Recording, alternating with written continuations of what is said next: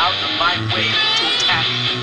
If I were lying to attack, I would swim out in the middle of the ocean and eat you. It's gonna be the best fucking tuna you have ever fucking had.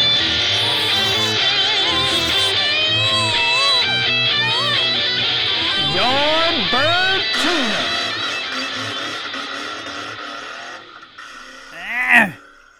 Dude, I got people to come down and talk to me. Fucking finally. What was it? The last 4 episodes in a row, I was like sitting down here just talking to myself in the dark like a fucking creep. I listened to the last one and I was like, he's just talking to nobody anymore.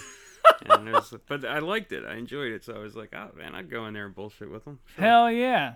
The only thing I'll ask is, could you actually come in a little bit? Well, you can either pull the entire mic towards you. Yeah, we're like the Delco Joe Rogan right here, man. I can just talk to you and tell you what we're doing, and yeah. All 4 of my listeners are like, this guy's an asshole. He's editing on the fly. Nah, it's cool. I like it. So we won't do the politics thing because all 4 of my listeners probably are like, this asshole. We don't give a shit about your stupid libertarian, unrealistic beliefs. Right. You said you were like, hell yeah, I'll come down and talk to you, and I was like, fuck yeah, I'll talk man. about pretty much anything. I don't care. It's, Yeah. But that's kind of the basis of my personality when it comes to like politics. I don't care. Like you can think whatever you want. At the end of it, I think a lot of people are afraid to say they don't care about certain subjects. I think people get bored and they want to get self-involved, and I admit that I do too. I did. And now it's like a pickle, Like, you ever heard the theory of a pickle? Right. It was a cucumber, and now it's pickled, and it's fucking pickled forever. Yeah, it's never going back. And I swear I feel like that's the way my philosophy on politics is now, is I'm so entrenched that I can't shut the fuck up about it. I annoy myself. Oh, no, but your approach to it, I tend to agree with a lot of what you say anyway, but my point is, like we said, like before we started, like people are either so extreme one way or so extreme the other way that they don't really learn to listen to each other and learn anything. And that's kind of why I don't want to really get into talking politics with, Sure. And like somebody might hear it and go, that guy's a fucking idiot or whatever. And it's like, I don't really care what you think of me. Like, I have other shit to worry about, than to sit around and talk about politics. Like, I worry about the electric bill more than I worry about, shit like that. I think, I don't know how, maybe it's the internet that did this to us because... Oh, yeah. Because that's the way, in my honest opinion, like when I really stand back and look at the great big picture, the truth is it really, like on the federal level, politics should not be that serious. Like it shouldn't really affect my personal life and my family's life that much. No, right. Now that the fuel prices and shit like that, I mean, Yeah, it affects your wallet, but like... I mean, yes and no. You know what the problem is, which I think that a lot of people don't... that's my family upstairs raising hell now. And the AC unit kicking on. I used to be a psycho. Back when I actually gave a shit when I first started this thing, I would like go crazy and turn the heat and AC off. I would kick my family out of the house. I was like the sound engineer Nazi. Yeah. I was like, dude, no I think noises. it's better this way. Like, you just hear everything, This is me, man. At this point, I got the wrong mics. I don't have like directional mics that you're supposed to... So you'll probably hear a little of your voice on my mic and vice versa because I went full crazy and just bought the most expensive mics. I tell you, it's really impressive. Like, I feel like I'm like... It looks really professional. Dude, if I was Howard Stern, you would be my Robin. Yeah. Dude, I'll come down here every Sunday if you want to. I don't give a shit. Like... Listen, let's see how this goes. So let me tell you, anybody, my 2 or 3 listeners, because one probably left by now, anybody that's listening to this, let me first state that I went to a high school right up the street here. I won't say too much just in case you want to be a fucking stalker and try to come find us. But we went to a high school. John, my guest here, was, were you in the same grade? Were you 99? I think I was a grade ahead of you. Yeah, you're I might have been 98? 2 grades ahead of you. Yeah, I was 98. Oh, no shit. Yeah. All right, so I was 99, Yeah. and we were artists in the same art classes, and I think there was like me and the two in my grade, Trish and Nate. Yeah, Nate's incredible. Nate's He well, is incredible. you know what's funny? So like I look at your artwork and I'm just blown away. Yeah? Yeah, I Yeah. love your artwork. Man. I appreciate that. Yeah. But like I'm like at the point now at this age where it's like with the artwork, like I just do whatever feels good to me. Sure. And I'm like a big proponent of the philosophy that like comparison is the thief of joy. Like, Yes. you just don't compare yourself to anybody else. You know, like you can idolize people, you can try to work in a certain direction, but don't compare yourself to them because it's just gonna impede whatever you're capable of doing anyway. So, you know, there's certain things that I was drawing for the longest time that I go, man, I wish I didn't waste time drawing that stuff. Huh. You know, like now I'm drawing like if you go like and you look at my stuff, like I do a lot of like samurai stuff now. Like I Yeah. have so much fun drawing that stuff. And I don't know anything about samurais. You know what I mean? I just love drawing it.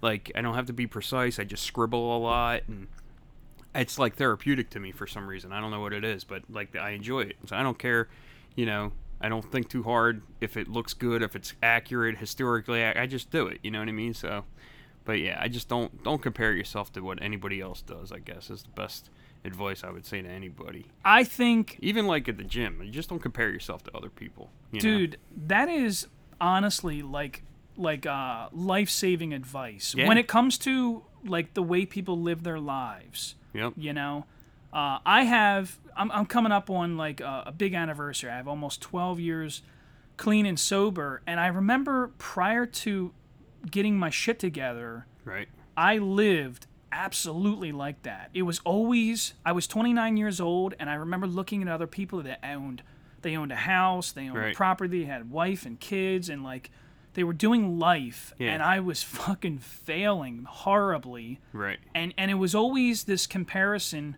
and it's funny because you try to shine yourself up to like, oh, well, I'm driving a Lincoln, Right, and I right. got nice clothes, so like You kind of my make that life, list of positives and negatives, and you go, well, do the positives outweigh the negatives? But like, you can't look at the people across the street from you with the nice house. You know what I mean? Like, you just can't.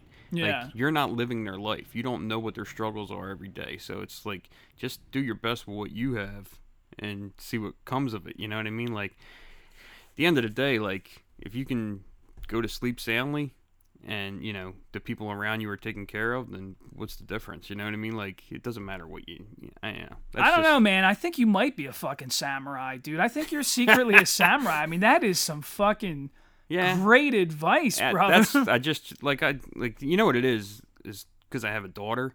Like she's at that age where she's like 12 years old and she's becoming more aware of her body and things like that, and you know people's perception of her and you know things that she should like and not like. And I just try to tell her, don't compare yourself to other girls. Like I would think like being a little girl's got to be like the hardest.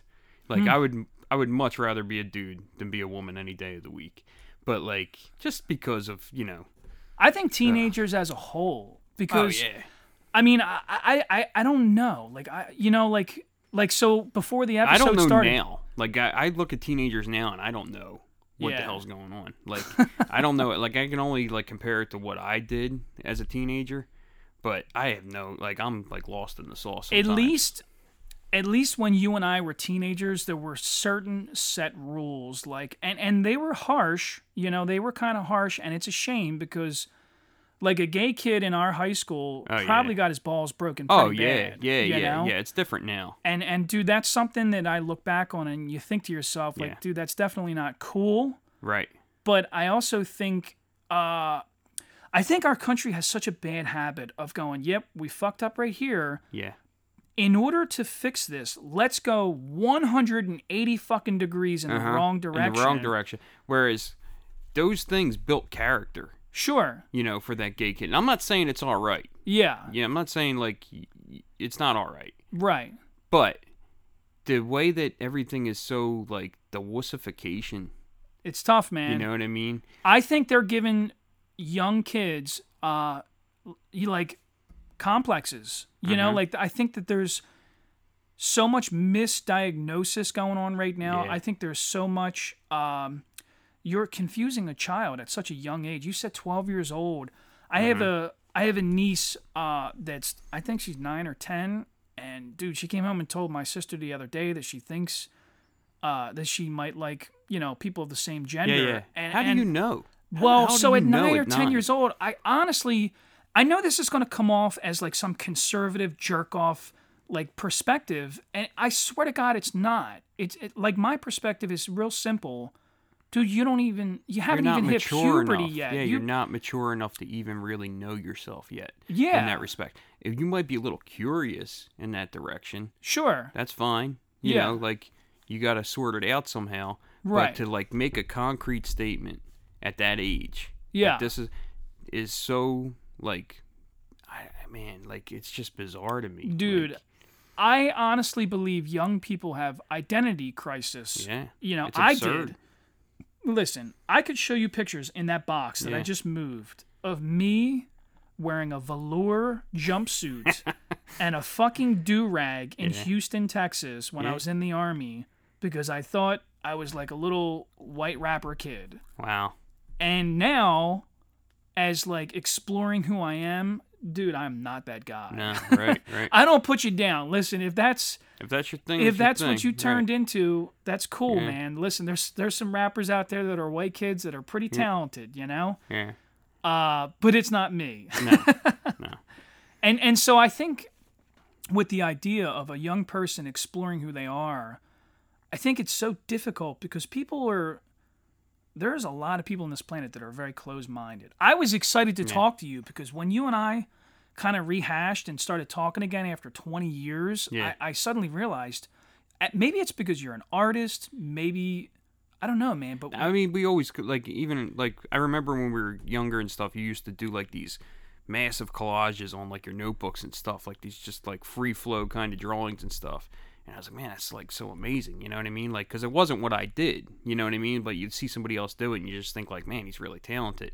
But it's just, like, your brain just works different. yeah. And, like, I don't know, man. But, like, I always kind of had that little connection with you because you could draw, and then, like, I saw how passionate you were about the skating and stuff like that. And it's like, I think I just kind of get drawn towards people that have an identity and are passionate about stuff.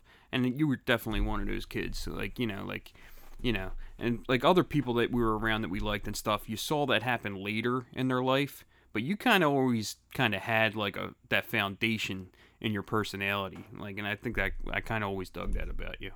I appreciate that. But you know what's funny is I think we're still insecure in that.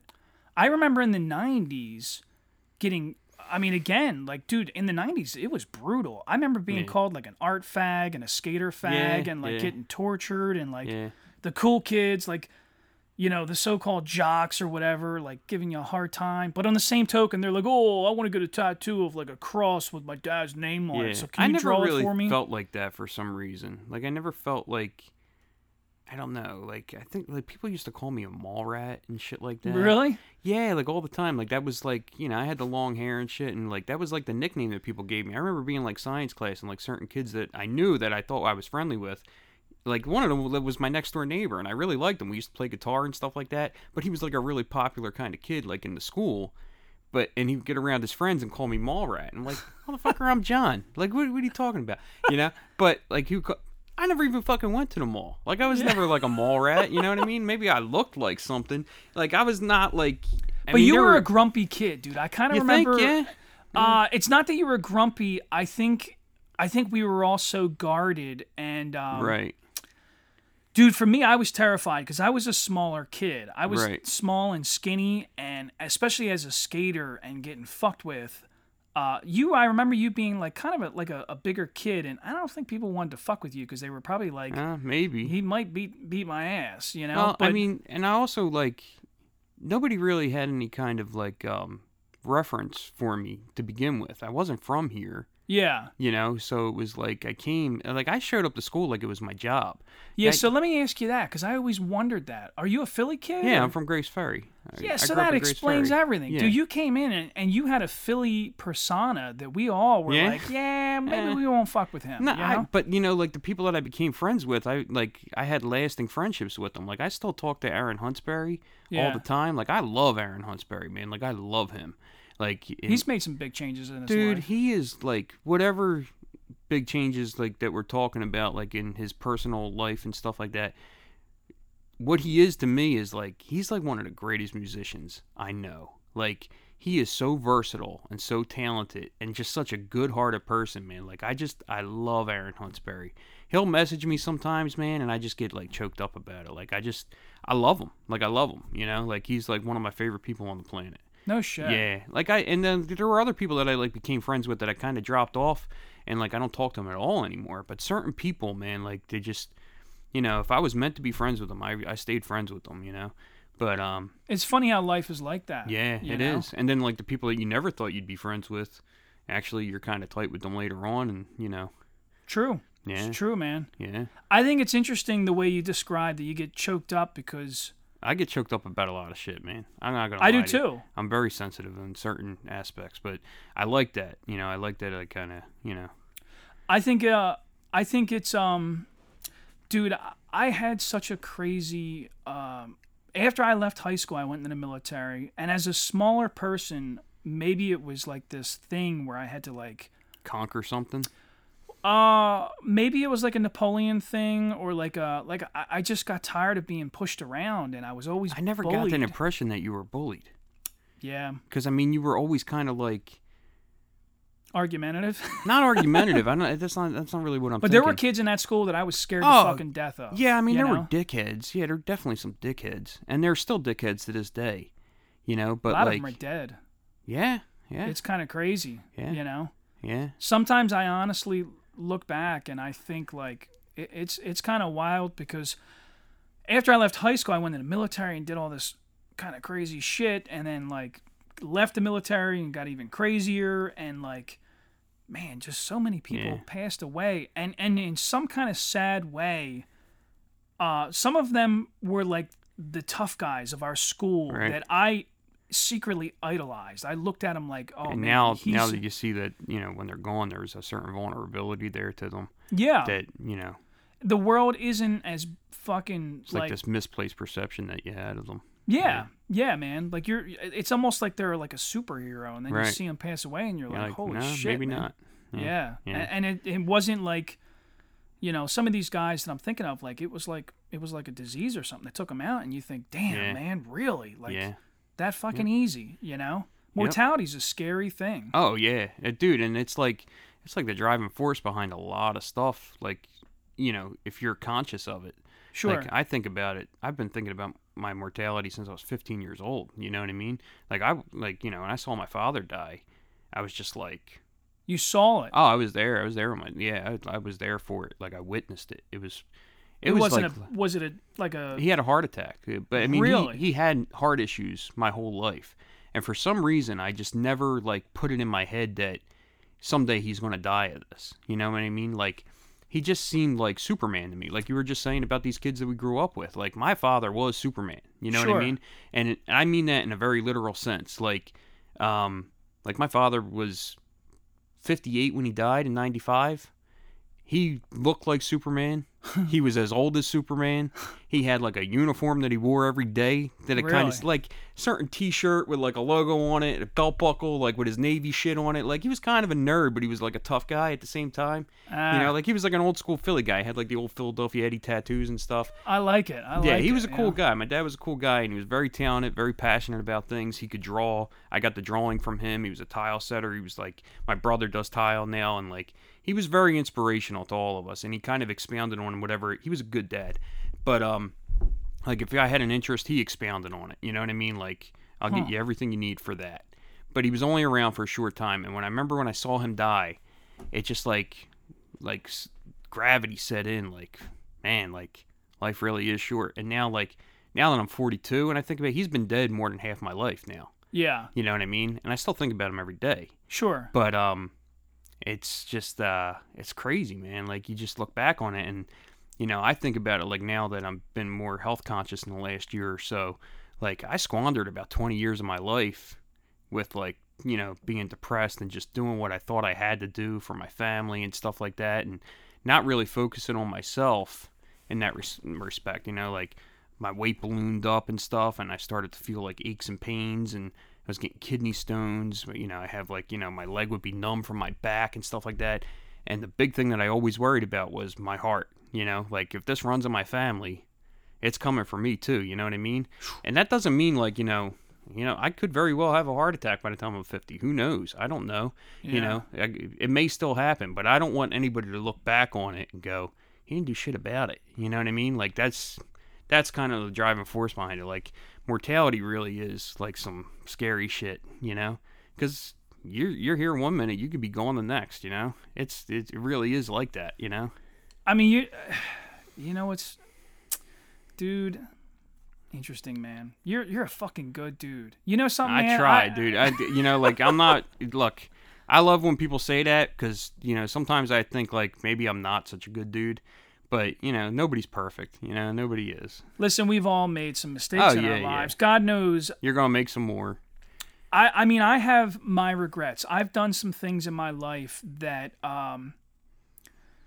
you know, like you reflect, and I let some things, decisions that I made, which, I mean, to some people might not seem like such a huge deal, but to me it was a morality conflict. Yep. You know, and friends that passed away, and I think I could have done something about it, or I guess from the Veterans Affairs Hospital, they diagnosed me as having survivor's guilt. You know, I had some friends passed away, but also a lot of, I will say this, I have more friends in the civilian world that have passed away for all kinds of insane reasons, and I think that has been more of an effect in my life.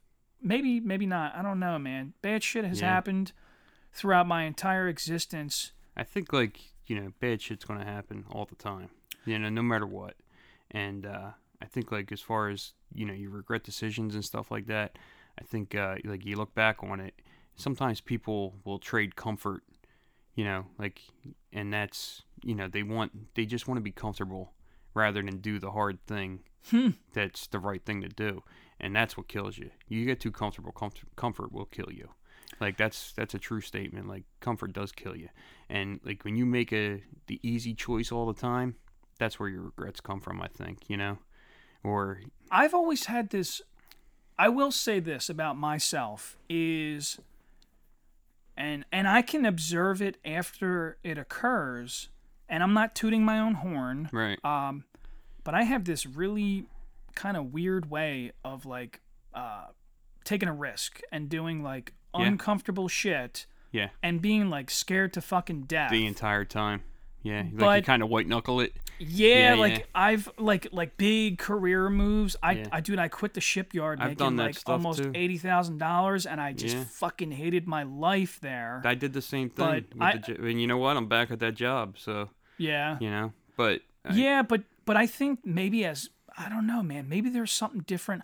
I love artists because I think that we just observe the world a little bit different. Or we have the ability to push the table back and look at the big picture and go, wait, hold on, that piece over there isn't.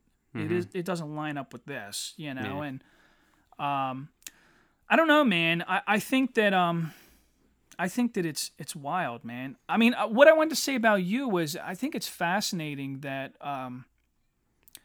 You idolized your dad, and perhaps in some kind of way you decided that you wanted to replicate some of the things that you loved about him. And me... Some of it is I try to correct some things about it, too. Sure. Because he wasn't perfect. Right. You know, he was very angry. He was a miserable dude. Yeah. But he knew how to love us. But the way that he grew up just dictated a certain part of his personality. And, like, immensely insecure. You know, like he was... It was, you know, there were parts about him that were really rough, but there were things about him that were great. And it's kind of like I try to take an inventory of all of it. And when I notice that I'm doing some of the not so great things, I try to back off and think about it a little different. So, like, but that's kind of him being a complete father to me, you know? Sure. Even now that he's gone, like, I'm still drawing something from him, you know what I mean? So, like, I don't know. I mean, I don't want to sound like too corny about it or sound like I know some shit that I don't know, because, you know, everything's a work in progress, I think, and I'm really at that point now in my life in the last year where I'm really a work in progress because I was so stagnant for so long, you know what I mean? Like, so, you know, I guess, like, you know, I guess that's all you can do is, like, just be around as much as you can for the people that you love, and just do your best, and just hope that they like pull some of that inspiration, or try to correct some of your behaviors mentally for themselves later on. Like you're always at the drawing board trying to fix something. You know what I mean? It's one of my I have younger children than you, and I'm a late bloomer, I made a lot of mistakes, and I'm so glad that I didn't have children back when I was being a fucking wild animal. And I really appreciate being a father now, and I'm so excited to see them learn things. And it's funny because the way you describe your dad, I often am afraid. I want to be the superhero. I don't want to be the villain and the superhero. Right. But you say your dad had anger issues, and you kind of mentioned that was he in the Navy or? He was in the Navy. Yeah. Military guy. Yeah, that was his thing, but yeah.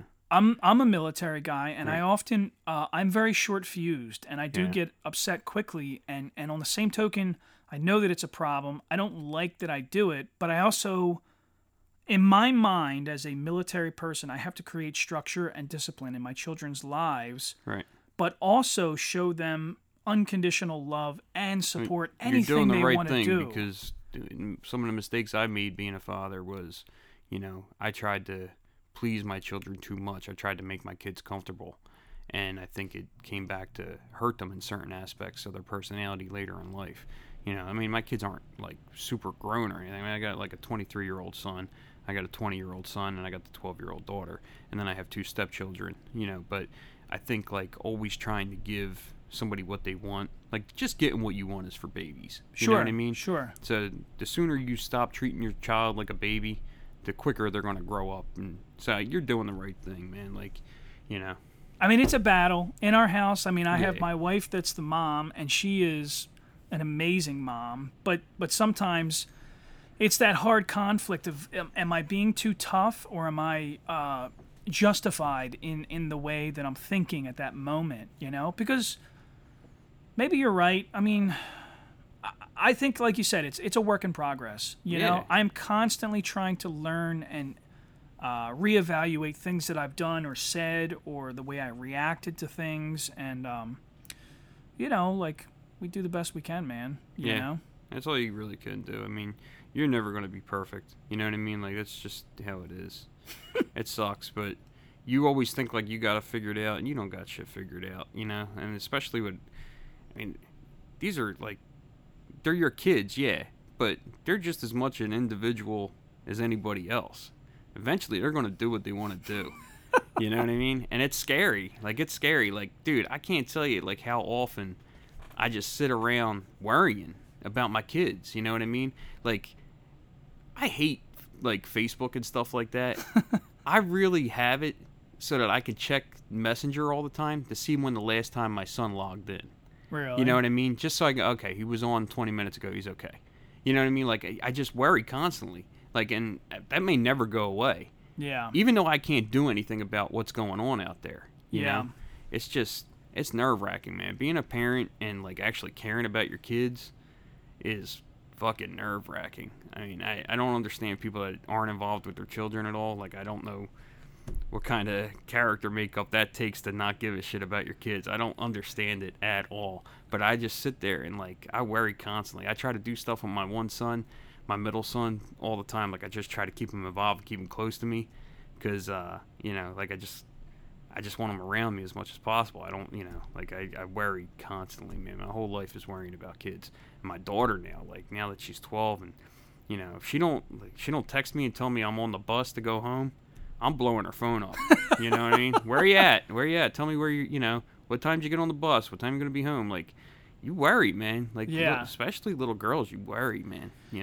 Yeah, I had some bad stuff happen in my life to me and another family member. And, I think that I definitely have some PTSD related to that. I have some fucking paranoia and severe anger about the kind of people that perpetrate what occurred in my life. Like, I'm trying not to say too much here, but you kind of get the idea. And,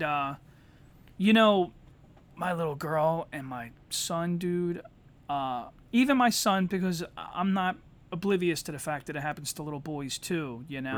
Right. And, I went through something similar. yeah, with, man, with one you know? of my children, yeah. Yeah, man, it's terrible. I'm like scared, you know, Yeah. and that's definitely a large part of my paranoia and fear of like. So sometimes I work out of state and I got to stay in a hotel overnight and shit, and like, dude, I'm to the point now where like I don't really want to do it no more. I don't Yeah. want to be away from my family. I No. want to be the same as you. I have relatives that let their kids go stay at my mother's house all weekend long. And I'm not blaming them. I'm not saying nothing No, bad right, about right, them. right. Like, you know, my sister lets my niece go over there, and my sister works all weekend long, and she's trying to, like, create a fucking life for this little girl, and I get that, but I'm so fucking... maybe I have control issues, but, like, I don't want think my it's a kids control close to issue. me, I think you know? it's about, you know, you love your family, and you're trying to do the best that you can for them. And, I mean, I guess there's a certain level of I want to control it. I mean, Yeah. of course, why wouldn't you want to control something for their benefit, you know? But it is rough, man. Like, it's scary all the time. Like, and then, you know, it's just, you see, like, the fucking horrors out there that happen in the world, and you think, you know, I'm no different than anybody else. That could happen to me. That could happen to my kids. You know, this fucking school shooting shit and Yeah. all this stuff. Like, you know, like, It's tough. You're not insulated. You know what I mean? No matter how well you think you know your surroundings, you're not insulated, you know? And that's like so when I see people that get like very socially involved or politically involved or whatever, there's to some extent I understand that you're trying to. I think all humans are trying to figure out how to solve this fucking puzzle. Yeah. But you know, like the problem is comically we all need to work together. Yeah, right. That's the right. only real fucking Yeah. solution here is we And need the- to create yeah. some societal, you know, like when I look at our current society, I think to myself, what changed? Like everybody, like say the hard Trumpies Right. always talk about the 1950s was the great era of the United States. That's like the peak of America, right? But, you know, without why? recognizing any of the negatives. Well, yeah. but so that's the comedy of like that's the fallacy of it is like so. But this is when you look at like the big psychological divide of or not divide the psychological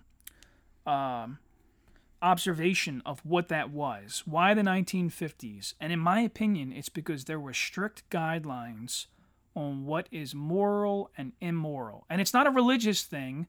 It's just it was like socially known that these are the rules that we like unknowingly abide by, and I Right. feel like right now there's so much turmoil that there are no moral guidelines that we are all following. You're right. Yeah. You know, I think so, too. so Yeah, and that's the thing is, like, you know, I worry about, like, who's going to fucking lead these kids, like, later on. Like, me and you are gonna have to, I guess. well, I'm saying, like, we'll be the look, man, 70-year-olds. I'm 42. You know, you're probably, what, are you 41 or whatever? I'll be like, 41 in like 2 weeks. You know, hoping for another 25 years out of your life, you know, 25 to 35 years on this planet, you know, these kids are going to be around a lot longer than we are. Yeah. And it's like, I just look sometimes and I go, where are, like, the leaders, man? Like, where are the kids that are, like who joins the military now? I don't know who does. You know what I mean? Like, Kids do. do they? Yeah, is it still, you know? I'm a military guy, so I hear young kids will talk to me sometimes when they find out I'm a veteran. Right. And they want to pick my brain about things. And Yeah. I mean, you can tell your difference between a bullshit artist. Like there's a lot of moron kids. Mm-hmm. I noticed that there are kids. It's weird how politics is starting to affect young people, young teenagers. Is you'll see like these young white kids that are like they got their dad's pickup truck with a flag in the back, Right. and they're like very pro Trumpy or and they don't know Republican. why. They don't even know why they are. They have no clue. It's Yeah. just trendy Dude, right that's- now. It's right. trendy. But then when I like they'll say, "Oh yeah, I'm thinking about going into the army. I want to be a ranger. I want to be this," and I'm like, you know, like I'm a critical guy. So honestly, the first thing I say is like, dude, you look like you're 40 pounds overweight. Like, Yeah, You yeah. do realize an army ranger Yeah. has It's like the zero elite level fucking of- body fat. like You the and I elite know an level of Army fitness. Ranger, Right. and that fucking guy And is he no is joke. at the elite level of fitness. Yeah. He really is, man. He's an impressive dude. Yeah. And, you know. So when I meet these young people, you got your bullshit artists that are on this trend of like, I don't know. I don't even think they realize they're being conservative in their social life, you Right. know. But it's like a trend right now. And then the opposite side is you know, kids that are very artistic and open minded, and they fucking Yeah. dye in their hair, and they're doing all But kinds they're of also confused, too. They're, Yes. They're Yeah. committing to something they don't really know about. And, you know, they're confused without even knowing they're confused. I often wonder, is the media like kind of going after younger people to set them up for when they start to vote? Like, is that like, are they literally starting to create propaganda earlier? Yeah. You know, because to me, it's like, I have this theory on life, and a lot of it stems from being a father or children or whatever. Is like, do whatever you want as an adult. Right. But don't fuck with the kids. Yeah. Leave the kids alone. Yeah. That's like my fucking golden rule, is that the children are the future. Therefore, they are the most valuable thing we have. Yeah. That's it. That's the only answer here. Chris has toys and hot rods and Jeeps and bullshit. None of it fucking matters. No, it doesn't. I will fucking sell everything if we get broke enough. Yep. And Yeah. I've told my wife, like, it's not a joke. There's a cool car in my garage out there. I'll show it to you after we're done here. But I'll fucking sell that thing in a minute. To you take know? care of, yeah. Fucking right. Because the these kids are simplest more stuff. important. That's what I think a lot of people don't realize, and I think a lot of kids don't realize it either. It's like, you got to keep your life simple. You got to keep this simple, small circle. Like, and I think like with the internet and social media and just, you know, the constant onslaught of misinformation mixed in with the truth and all it, like, it's too confusing to even, you know, at some point you're going to shut down and be like, I give up, you know, like, yeah. you know, I guess this is where I identify here. I guess, you know, I guess that's right. Like, without really exploring it. But I think, like, at the root of it, you just got to keep your circle small. You know, you got to love your children. You got to listen to them. You got to be involved with them. You know what I mean? You can't let the screen raise your kid. You know what I mean?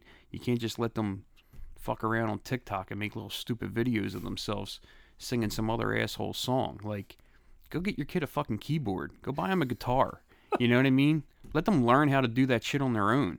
You know, like, it's just, like, they're not developing anything that makes them who they are. You know what I mean? Like, you gotta, like, set yourself on, like, I don't want to sound like a jerk-off who's just going off in all these other directions, but it's like, these kids don't have, like, a path that they're following. You know what I mean? It's sad. Like, So one thing that I guess picked up in the military is this concept, and maybe anyway, let me stay on track here. Is there are people on this planet that I've come to realize that you can be a leader of some kind, a person that makes their own decisions and tries not to let the outside world influence you too much. And then there are other people that just go with the current. yeah. Like, whatever, okay, that's the direction we're traveling today. Yeah. And I think some people can naturally kind of become that early on. Honestly, when I look at your life, dude, and even as a kid, when we were in high school, and the way you were very like, fuck you, this is what I like, I don't give a shit. Yeah. I always thought of you as that kind of guy. Oh, I wow. think outliers, and there are people that lead their groups. Like, you'll see, like, if we looked back at high school, there were guys in their groups that were like, I'm fucking doing what I want to do. I don't give a Right. shit, you know? And that's cool, but I always thought of guys like you and I, especially artists. We were so abstract at the way we thought.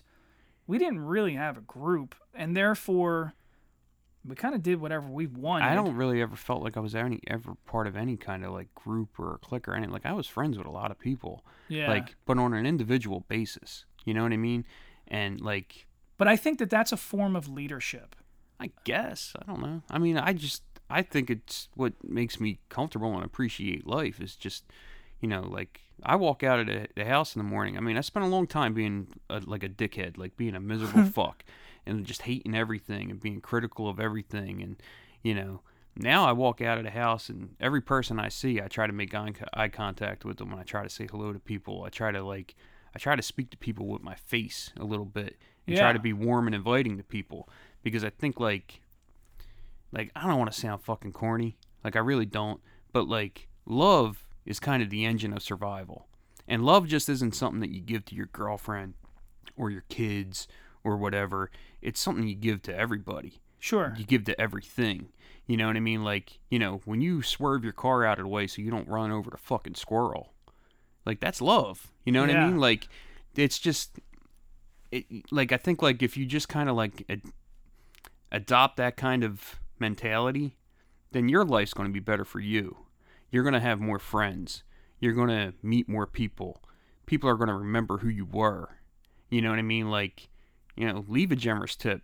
Yeah. Like... Always. Right. Take care of people. Even if the waitress was having a bad day, I'm notorious for doing this. My wife gets pissed off at me, is that even if the waitress was, like, not paying much attention to us or just... Honestly, I'm like a junior sociologist or psychologist. Like, I watch people and I study. And if I watch this waitress and she is just fucking scrambling, running all over the place. I don't even care if they are scrambling.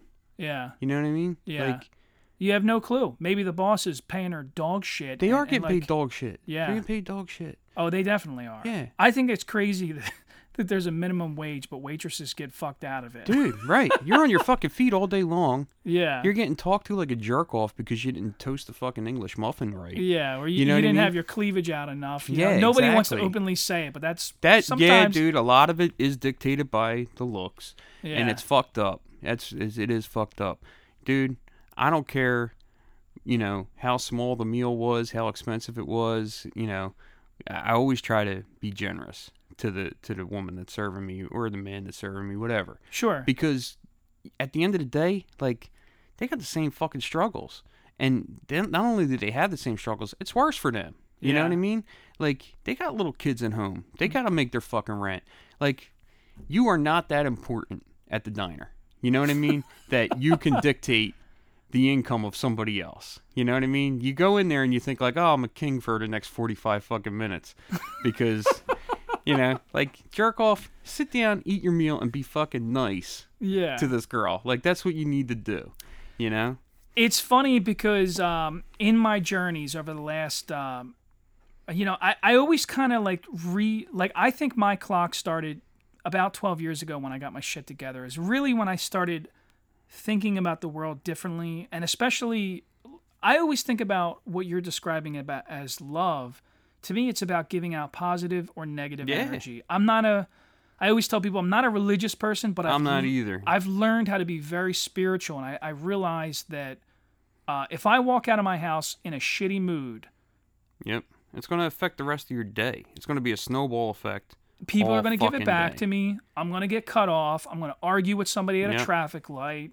I'm going to go to a job site. I'm going to have like this scowl on my face, and everybody's going to be like, "What's this fucking asshole's problem?" Right. And it's just positive and negative energy to me. Like when I think about it, I think it's different when I walk out of this house and I'm open-minded. And then I go sit down in a random... I do a lot of traveling for work. So, like, I'm in North Jersey in some small town that I have no fucking clue about anybody in there. And some woman that looks like she's an immigrant from somewhere. I don't even fucking know.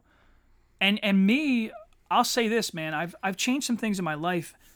I always wanted to do stand-up comedy. So, you know what I do for fun? Just my little weird thing that I do is if I meet a stranger, I always try to make like little jokes to try to get them a laugh. Yeah, constantly. I just want to hear you laugh because maybe you're having a shit fucking day, and this might help. My girl gets mad at it sometimes. She thinks I'm trying to flirt with everybody. And it's like, I'm not trying to flirt. I'm just, it's part of like, Yeah. I'm trying to find like some level of levity there, and like, Sure. you know, like That's funny. I've been accused of that. I get accused of it all the time. Yeah, all the time. Like, you know, and I don't smoke, but I'll go there and I'll buy cigarettes for my girl or whatever, and like you know, girl, I'm not attracted to the girl giving me the fucking cigarettes. You know what I mean? And she'll say, you need matches? And I said, girl, the only match for me is you. You know what I mean? Like some dumb shit like that. And she'll be like, motherfucker, stop saying shit like that to people. It's like, look, she smiled, man. She thought it was funny. Like, whatever, you know? Like, that's kind of my gig. Like, you always want to make people laugh. Like, you know? Yeah, somehow, some way. And, like, I like to do it because of the irony of it. Like, I like to act like I'm, like God's gift to women or some shit. And I'm like this fucking slob, you know? Like, you know, I think like that level of confidence kind of like fucking shines you up a little bit, you know? Dude, I think it's fun, man. It is fun. I think it's you have to like kind of laugh at yourself a little bit too in the process. Dude, do you know what I do sometimes? I can't do it that much anymore because now it's like the same crews over and over again. I inspect the big cranes in Philly, the ones that are on the top of the buildings. When I first started doing it, for shits and giggles, like nobody knew who I was. All the iron workers that are building these cranes, I shit you not. The one day I was fucking bored and just felt like saying something completely stupid. So I climbed up there and I was like, hey boys, I'm here for the fucking orgy. Dude, they fucking died laughing. And I was like, all right, cool, we're in now. You know, like you just got to say some off the wall shit. Yeah. You know? I do that. I do it a lot to my girl all the time. Like I'm constantly fucking with her. She can't see it. Sometimes she laughs, and I think to a certain extent it kind of turns her on a little bit. But like at the same time, she's like, "Look, motherfucker, you need to stop. You need to stop." But like she'll be like, "What are you doing after the gym today?" You know, and I'll be like, I got invited to this all girl orgy, so I'm going to that. You know, like I say shit like that to her. She's like, "Knock it the fuck off." Like she gets a little like she's dealt with me being a fucking fat slob for the last 20 years and has loved me unconditionally anyway. Yeah. So like now that I'm like kind of getting in shape and dropping a few pounds, like she gets a little like, you know, you're gonna fucking leave me, aren't you, you fat fuck? Yeah. I'm like, no, it's not gonna be like that. I think they go through these cycles because my wife. It's sad because you know they're getting older and you know they think like, and it's like, man, you're just as you know pretty as you were when I fucking met you. Like, I think like people forget the value of intimacy. Sure. You know what I mean? Especially like. I tell people. Well, I don't tell people. I tell my wife. You know, like my wife is 150% my perfect match. Yeah. And I try. You know, like there are some times where she gets a little insecure, and I try to explain to her. I said, you know, I've dated not a lot of women, but I've dated. Me neither, dude. I've dated a good amount of women. I actually have been previously married. And oh, really? Like, yeah, I mean, I'm a military guy, man. I've made my mistakes, yeah. But I think that it's all a learning process. Oh yeah. And I was telling my wife the other night. I said, you know, when you look back at all these women that I've been in relationships with, I liked some things about each one of them, and not one of them ever made every check mark on the page. Right. And you do. Wow. There is. You can look down the page at all these different women about things that I, you know, liked about them, and you know, whatever those things are. And I was like, dude, you got all of them. You have the collection, the entire collection, and not only that, it's like when I think about my wife, man, like I've met guys in the past, like I have friends that are like, oh, what the fuck, I'm gonna be home with my wife and kids all weekend, and you think to yourself, dude, why are you so miserable, man? Right. My wife is my best fucking friend. Yesterday. That's what it is, man. Like that for me, that's what it is. Yeah. More than anything else, is she your fucking best friend? Yep. You know what I mean? Yep. Like, because like you said, like, you talk about that checklist. I'm not gonna sit here and say that anybody in my life meets every criteria of what for me that's unrealistic to expect somebody to check. My wife's pretty close. I think maybe not great. Everything, but she is damn close. She's damn close. But I'm saying like I'm not just saying for a wife. I'm saying for a friend, for anybody. Like for me to expect everybody to meet some kind of criteria that I have, I feel like that's just kind of unrealistic on my part. Well, I think you got to have some difference. Like I'm not saying she is like the female version of me. Right. Which I don't want her to be. No, I've dated women that were like close to me in personality, and I was like, "Yep, this is fucking weird. I'm not. Yeah. I don't want It's to not do going to this. work out. You That's know? not what I want. Yeah. You know, but So it's- my wife has a great sense of humor. Yeah. As goofy, I think you know what the key is. Can she deal with my dumb shit? Well, dude, that's a huge thing. It is a huge thing. I'm fucking crazy, and I make the most ridiculous jokes sometimes. Yeah, It's me like too. I say some pretty really fucking irreverent, incorrect stuff, and like just to get a rise out of people, yeah. you know what I Sometimes mean? I'm bored, man. Yeah, and I just want to see what your reaction's going to be. And, you know, are you going to fly off the handle, or are you going to kind of, you're a jerk off and laugh at me, you know? Like, but, so for me, that's what it is. It's the value of the intimacy is what matters most. It's like, you know, and I think, like, sometimes, like, they forget that shit. Like, Yeah. you know, like, you know how hard it is to fucking take your clothes off in front of a different person?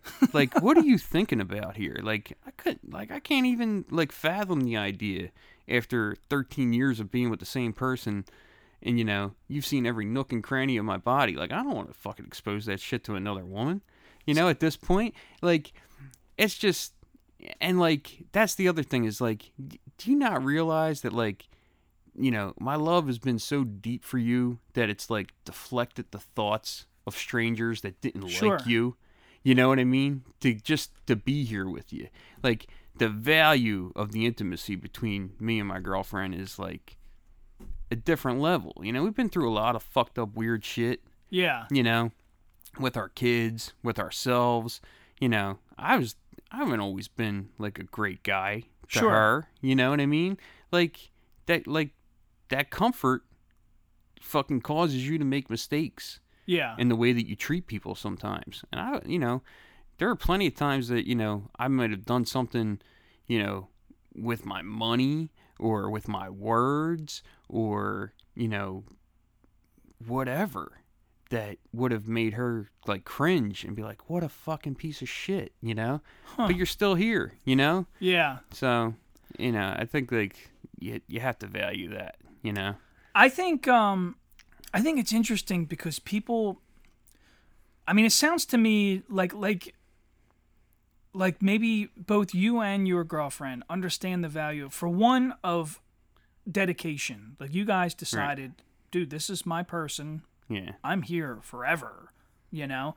I mean, I can't speak for your better half, but I can definitely say from what I hear from you, I constantly do this evaluation of myself. What can I do better? What Right. can I, like, dude, if she's happy now, how can I make her even fucking happier? Yeah. What is this constant, you know, like, or what am I doing wrong? I mean, dude, listen, on a very personal level, I'm not always the most intimate, and I'm very, you know, like, I'm always focused on the task, and I'm not always realizing that I need to be a little bit more compassionate and sit Yeah. down and actually Yeah. just, you I know, get like, that too.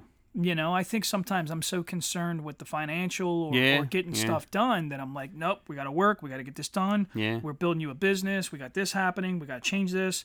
And then you're like, dude, just sit on the fucking couch and watch Yeah. Naked and Afraid and just I have snuggle. a hard time doing that stuff sometimes too. Like, you know, sometimes I'll be like, I'd rather work 2 jobs and just know that, you know, everything's taken care of, Yeah. you know, for a good 2 hours of that intimacy, you know, and I'll, you know, the rest of the time I'll work and sleep or whatever just to, and I think like you need to be satisfied with that. Whereas, you know, she kind of wants me to be more like, spend a little bit more time with me kind of thing, you know? Do you read books? Not so much. You ever tried listening to books? Yeah, from time to time. There's like a handful of books that really make a difference to me. Yeah. You know, like I'm a big fan of that The Prophet by Khalil Gibran, I think his name. I don't know how to pronounce the motherfucker's name. I don't know, but I'll read it. Dude, it's pretty amazing shit. It's like really like it's like this the story of like a philosopher just giving his views to like a group of people throughout this entire like little book, and just some of the stuff that's in there, the way it's worded and everything, it's really beautiful read. You know what I mean? Like, and you kind of walk away from it just feeling a little better about a lot of stuff. And I think like, you know, I don't know. I think that's kind of like where my mentality goes is, you know, do I feel good enough to let the world know that I feel good? You know what I mean? Like, it's, you know, I think it's infectious, but I think not enough. I people try are to doing be. it. Yeah, not enough people do it at all. Like, Yeah. you know, and it's like you would solve a lot of your fucking problems if you just loved yourself a little bit more. You know what I mean? I secretly, I'm a grumpy guy. To a lot of people, I run my mouth, I talk shit, Yeah. I'm making my crude jokes, especially, you know, like to some defense, I'll say that it was a survival tactic. I grew up in a blue collar environment, and it's easy to just run your mouth and talk shit. Yeah. And I'm honestly, I'm like Mike Tyson when it comes to talking shit. Yeah. I am like, if you run your fucking mouth to me, I'm gonna beat your ass retarded. Like, Yeah. I think one of my And- big faults is that, like, the things that I've said. you Yeah. know? Yeah. But what I was gonna say is I've learned to live like that. I've learned to like just pulverize people verbally. Yeah.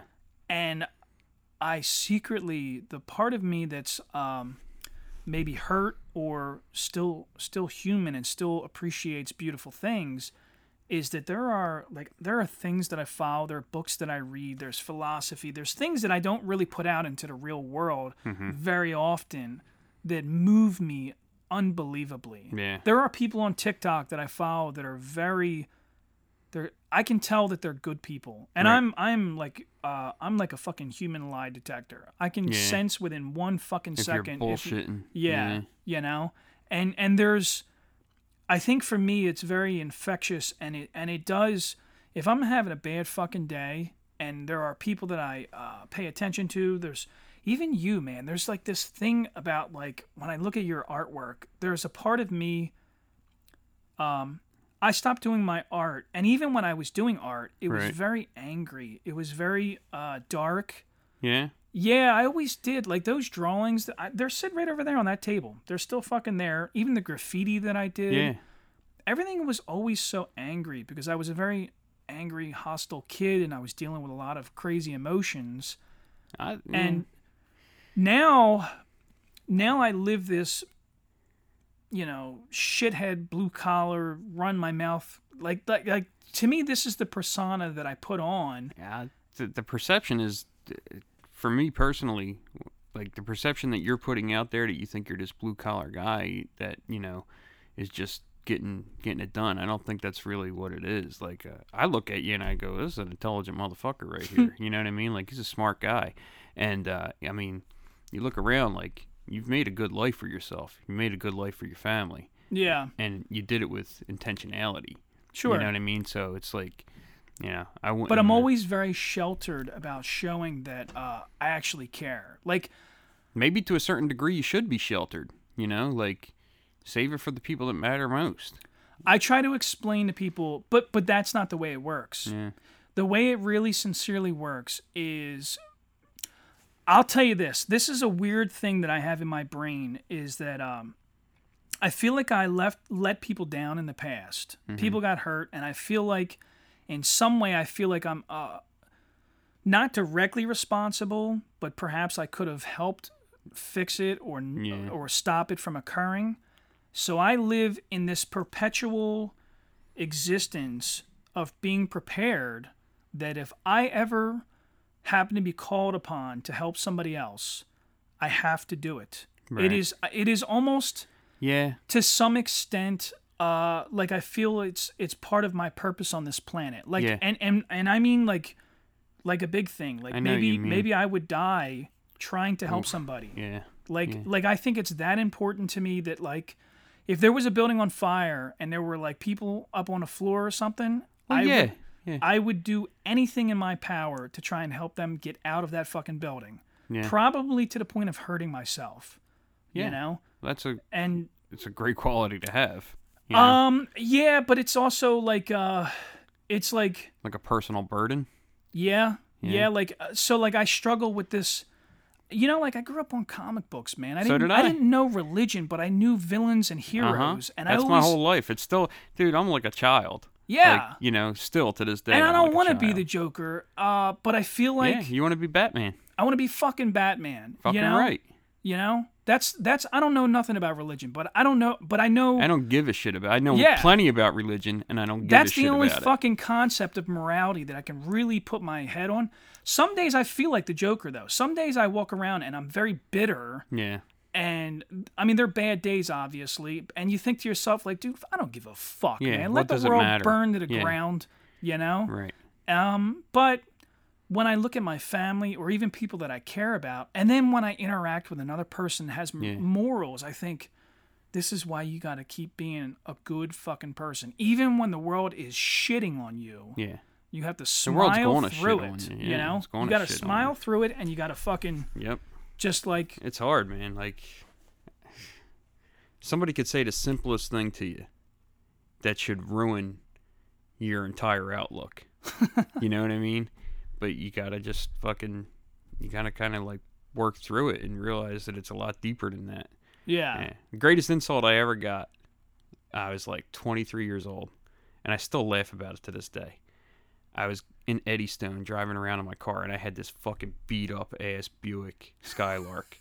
I swear to God, this thing was like, it looks like I just rolled out of the fucking junkyard with this thing. Like, it was such a fucking piece of shit. And it was beige. It just looked like shit. I swear to God, like, this sounds comical, but like, I would turn like the windshield wipers on and like some fucking wacky light would come on. Like, the electrical, everything about it was screwed up. I'm a big guy. Like, I was a big dude. I mean, I was probably pushing a good 3 bills at that point. You know what I mean? And I'm driving through Eddystone, and this fucking 12-year-old kid said one sentence, and I like, it hurt, but like, I look back on it, and I just, man, the skill of this insult. He's like, nice car you're wearing. Like, it was, dude, I'm driving by. This little kid's out there playing. He moves out of the way so I can come through. My window's down, and nice car you're wearing. And I just, at first, I was thinking, like, oh, I'm such a piece of shit. But 2 hours later, I was like, what a fucking amazing insult. You know what I mean? Like, this kid called me a fat fuck and told me I was driving a piece of shit all in one fucking sentence with, like, 4 words. Dude, that is honestly... It was the best shit in the world. So, I'll admit that there's a part of me that really enjoys shit talking. Like, Oh, yeah. I love throwing down with clever people. Yeah. And seeing... I love a roast. Dude, for my 40th birthday last year, Did they I roast you? told my wife to schedule and organize all of my family and friends. Now, a lot of them were afraid to do it. They were all like gun shy, and they're like, "Oh, you don't want to hurt somebody's I feelings. don't want right? to say nothing bad." And I'm like, "Dude, this is me. I've been fucking roasting all of you for 40 years now. This is your moment to say all the crazy shit that I've done." Because the truth is, you're gonna like be critical of yourself anyway. Like, I'm gonna walk out of here after I leave and go, I probably said a lot of fucking stupid shit through that whole thing. Well, but I'm saying that's how my mind works. Yeah, You know what I mean? Like, in one breath, I'm telling you love everybody, and then another breath, I'm telling you, you know, keep it close for the people that matter. Like, what are you, a fucking idiot, dude? You just told them to love everybody, you know? But like, well, you got to be a little protective. Yeah. But so you know what I did say? In order to get everybody kind of calmed down on my birthday, is I was like, let me tell you guys something. The reason I asked you to do this is because once upon a time, I was very insecure about all of these stories you told me, okay? Right. So,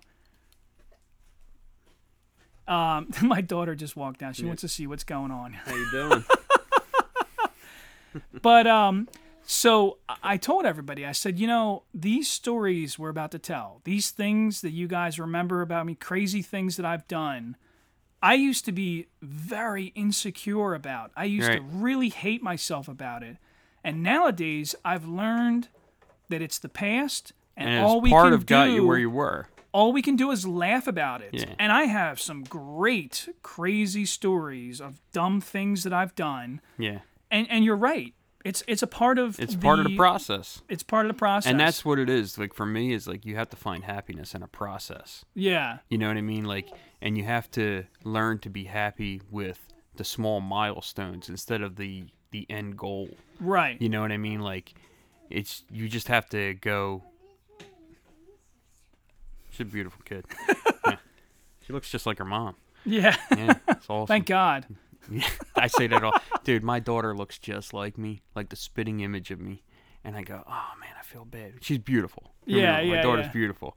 But I kind of wish she had more of, like, my girl's features, you know? Yeah. But, you know, but that's part of me not liking myself. I think that's, like with dogs, like, I'm a huge dog fan. Like, Me I too. love dogs. Yeah. But I think the reason that I love dogs so much is because I don't look at a dog and see something I hate about myself. Right. You know what I mean? Like, You know what's funny is I think my dog, when I got clean, I spent some time at the VA hospital. I had to stay up there for a few months and you know, do some therapy and work on some shit. yeah. The best advice that my therapist ever gave me, and still to this day I sincerely believe this, is she said, listen, if you're going to be living alone, I really think it's a good idea for you to go get a dog. They've been doing research and studies on like people living alone, and they think the dog changes something psychologically for a person.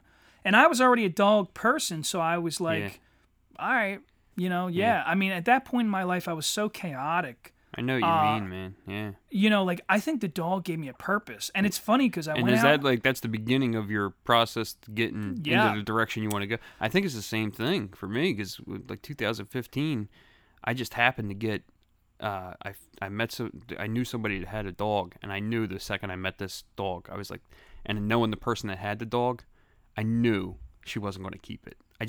I just knew from knowing her, you're not going to take responsibility for this dog. Yeah. And I ended up, and I said to her, I said, if for some reason you can't keep the dog, let me know. Sure. Because I like fell in love with this dog at like a little birthday party or whatever.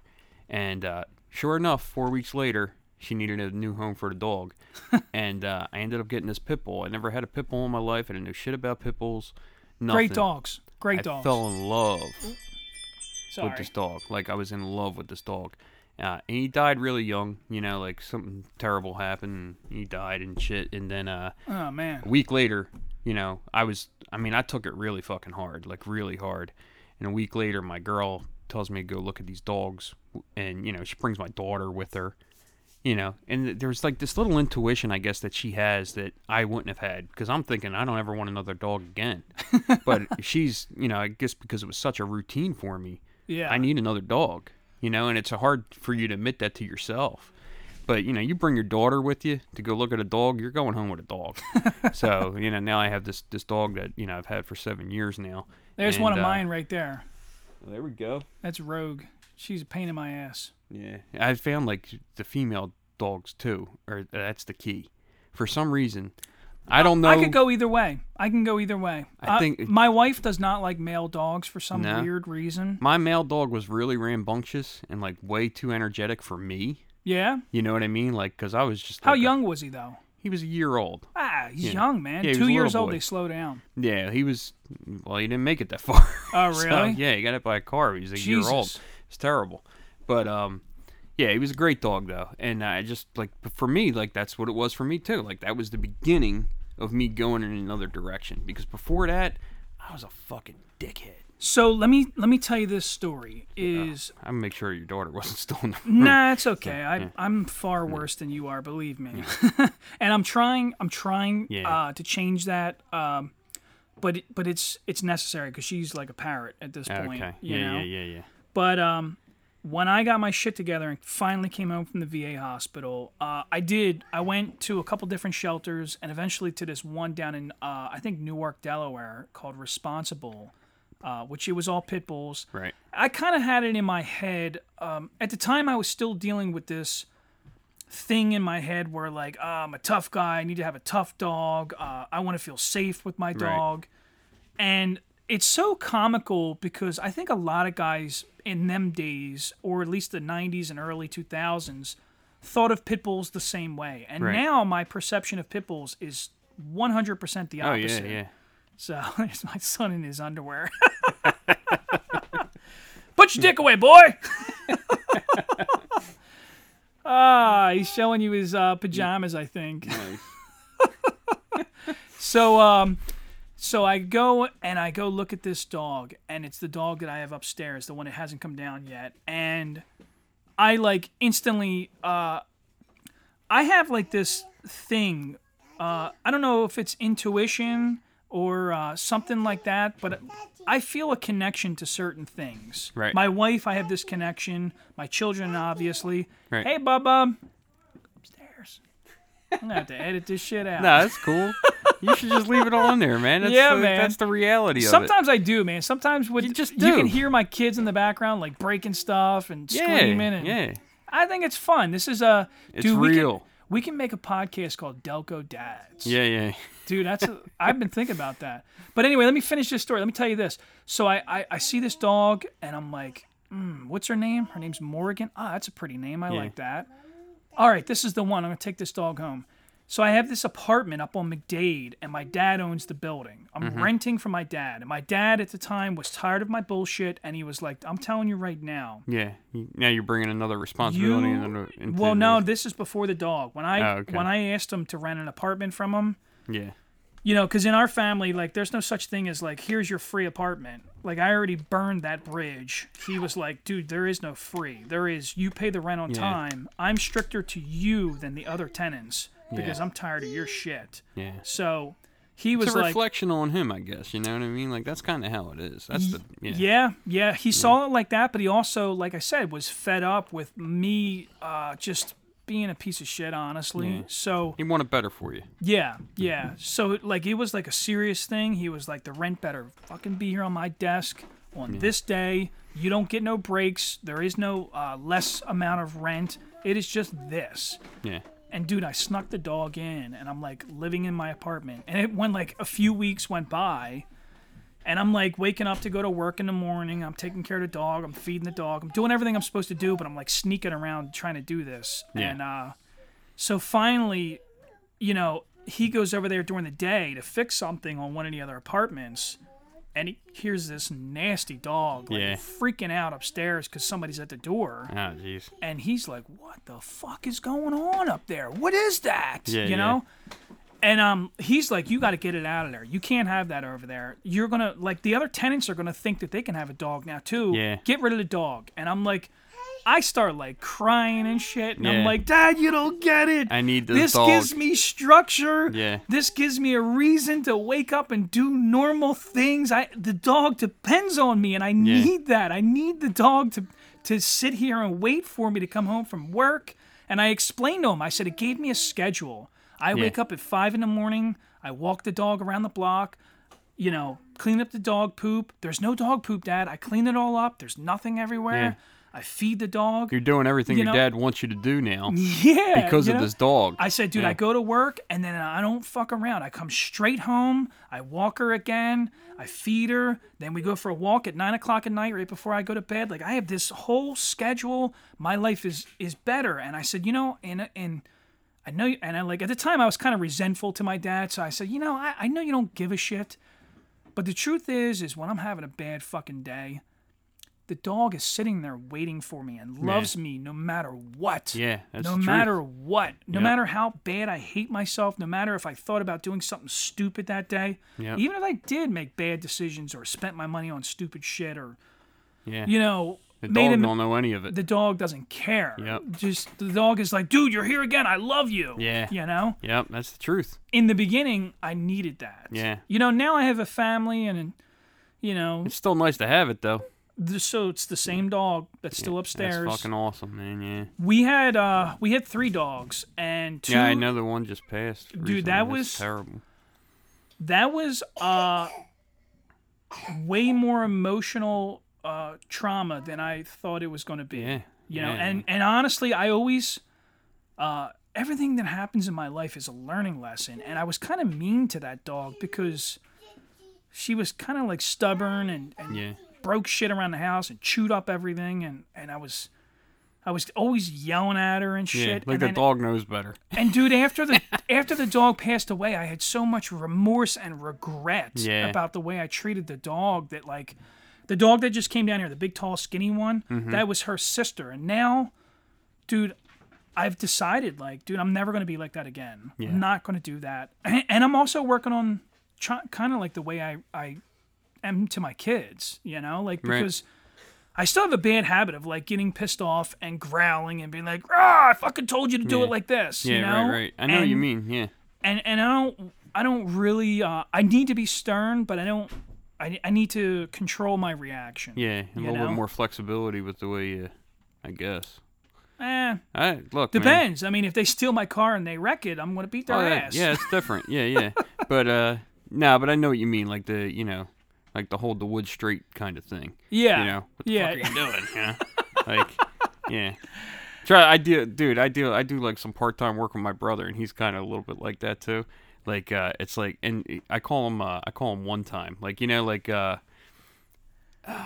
like, I'm only gonna tell you this one time. Well, the reason why is like, you know, I love like mob movies and stuff like that. You know that scene in Goodfellas where they go around the room and they say everybody's nickname or whatever. Yeah. And, you know, 2 times. And yeah, get the papers.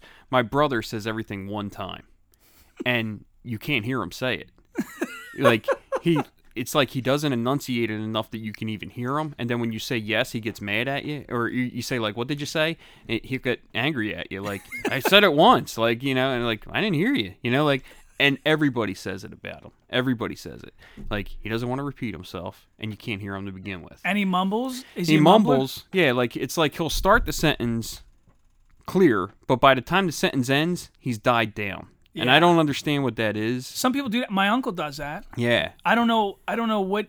But if you question him, he gets angry. Like, he has the shortest fuse. But like, we do, like, you know, I do fencing with him. He's my brother's like a master craftsman. Like, you know, it's like one of those things where it's just like, you know, you have to appreciate like this like great thing about somebody. My brother is like the greatest craftsman I've ever met. Like, he can, like, the tile that he does, like, he's phenomenal. You know, and I've just learned to, like, love that about him. Like, he can do things that, like, I can't even think about trying to do. You know what I mean? Like, I mean, I guess it's a pursued interest. I would get there eventually. Sure. But you still appreciate it when you look at it. But, like, I'll do work with him, and, you know, every time it's, you know, I'm just doing the helper shit. I'm doing the grunt stuff. I'm like a little kid with him. You know what I mean? Like, I just do it because, you know, I want to do it with him. I want to spend time with him. Sure. But, so it would be like, you know, I'll hold the wood up for the fence or whatever. You're like, hold it fucking straight. You know? And this isn't just like once he'll say that. This is like, you know, I help him for 4 hours. I've heard it 400 times. You know? And then like, but like, is he your older brother? Or? Yeah, he's my oldest brother. Yeah. That's funny. Yeah. I would do that. It's weird because we were never like close growing up. Like, my brothers are a little bit older than me. Like, like I think he's like almost 50 now. You know, and I'm 42. So, like, his life was on a whole different thing going on. You know, I'm playing with G.I. Joes. You know, he's, you know, getting girls pregnant. You know what I mean? Like, sure. You know, stuff like that, you know. So, it was like, so we didn't really become close until we were older. And, you know, like now, you know, I have a sister that died. And, sorry to hear that. Yeah, it's rough because it was a weird kind of relationship with her. Like, it was like all or nothing kind of thing. And she was like one of the most brilliant people I ever knew. Like, she was really, really, really smart and really talented and had all this potential. But she was like bipolar and like a little fucked up and like sadly, like that's just how it was. And but I loved her. I loved her to death. But when she died, I just thought back, like you were saying with the regrets and stuff that you had. Like, maybe I could have been a little bit more available for her. You know what I mean? Or reached out to her more often. But I kind of got to this point where it was like, I don't want to really talk to her if she's not doing things to be better. And that's not really fair. You know what I mean? So, like, now I try to be, like, closer with my brothers to a certain extent. And, you know, just because, like I said, you don't know, man. You don't know. Like, anything could happen to him at that age. As healthy as he is or whatever, you never know, you know? I've learned that I had this thing happen to me when I first came home from the military. There was I grew up, and it's funny you mentioned Eddystone because a lot of my life, believe it or not, was in Eddystone. That's where my mom lived. Oh, okay. We would always go there on the weekends, me and my sister. My best friend lived in Eddystone. That's why I was always, you know. I think I drank in every corner bar in Eddystone and walked home and you know, did something stupid in Eddystone. For a good 2 years. Oh, I spent a lot more than 2 years partying down there. Yeah. But what I was going to say is growing up in Eddystone as a teenager, like when I wasn't in high school, on the weekends I would literally ride my bike or skateboard to Eddystone, and I didn't always get along with all the kids in Interborough. So I for some reason Eddystone, I really connected with all the kids down there. They were poor. We all knew we were poor. And there was no pissing contest about, whoa, he's got better Nikes. Because Norwood was like that. Norwood to me was... See, I never got that... I don't think I was ever involved enough to really notice. In high school, it wasn't so bad. But maybe like early on? Early, when we were in elementary school, like back when me and Marty and like some other guys... When we were in school, Marty was awesome because he never gave a fuck about nothing. Yeah, he just kind of went with, whatever he was digging at the moment or whatever. Yeah, he was definitely like a little bit of a loose cannon sometimes. Yeah. He was fun. He was my best friend for a long time. Yeah. When we were in high school and stuff like that. Kind of grew apart, but, Sure. But I valued the time that I had with him, sure. Yeah. Well, I mean, we all got our struggles. And like you said, sometimes your paths just go in different directions. I see him, I give him a hug or whatever if I do see him, it's just, like you get to be this age and stuff, like your family becomes like your friends. That's who you hang out with. Right. You know what I mean? But, so it's not like I'm meeting up with every friend that I have to go have a beer, every chance I get. I swear to God, half the time I do this stuff, because it gives me a reason to talk to people, just to have a connection to other people. Because you're right, I don't really plan on going out with friends, or I'm not that kind of guy anymore. I don't want to go to the bar.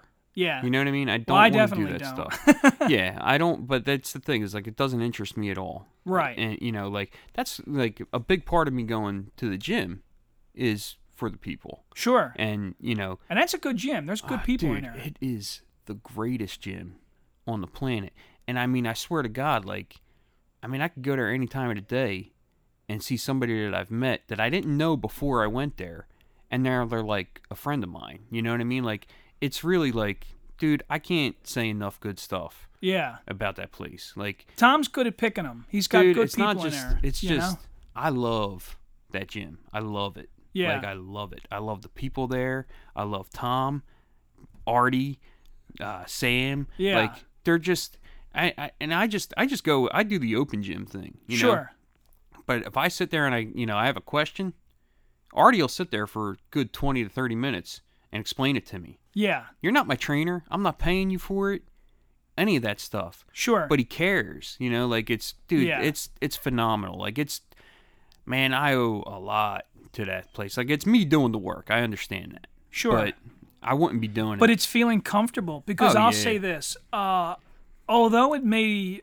I'm not a gym guy at all. I wasn't either. Like, dude, I am very insecure about... You don't want people seeing you in a compromising position. Yep. Yeah. But so, I don't care about it. I never went to other gyms, and my brother-in-law and my cousin started going to his gym when it was somewhere else. Yeah. And they kept telling me, and my sister goes there too, and I was like... Danielle Jimmy goes there, Jim, all of them. I love Jimmy, man. Like, I never really knew Jimmy, like, growing up or anything like that. And, like, even... what's crazy is my wife used to watch the oldest son. She used to babysit Jonah. Yeah. And Jimmy would come pick him up, and I never said 2 words to him. Yeah. And now that I go to the gym, like, I can't stop talking to him. I love the guy. Like, dude, Jimmy's the man. Like, that's my guy. He's a good dude. He is a really good dude. And and that's another one. Like, you would see him and have like a perception of who he is. He looks like a bad motherfucker. He is a bad motherfucker, and he is. Yeah. But he's got a heart of gold, man. He's just the nicest guy on the planet. I think. Me and Jim spend a lot of time together. We go snowboarding. We hang out sometimes. He's one of them guys that I do spend some time with and hang out with. And it's interesting to me because growing up the way I did. People don't realize, but like I have for some reason I have a lot of friends that are either ex-cons or I've in noticed, rough places, And most of the people I know are people that have had like addiction issues for some reason.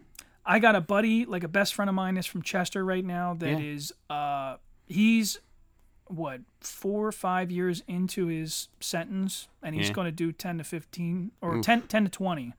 Yeah, he accidentally shot his girlfriend with an illegal gun. Like I think I know this guy. Yeah, he got into some deep shit. Yeah, it's terrible. He had some previous charges, so like he wasn't supposed to have the gun. Like it was a whole big fucking debacle. And like a lot of my friends, the reason I'm saying this is because the outside world sees people like that. People like me, military guys, prison guys, whatever.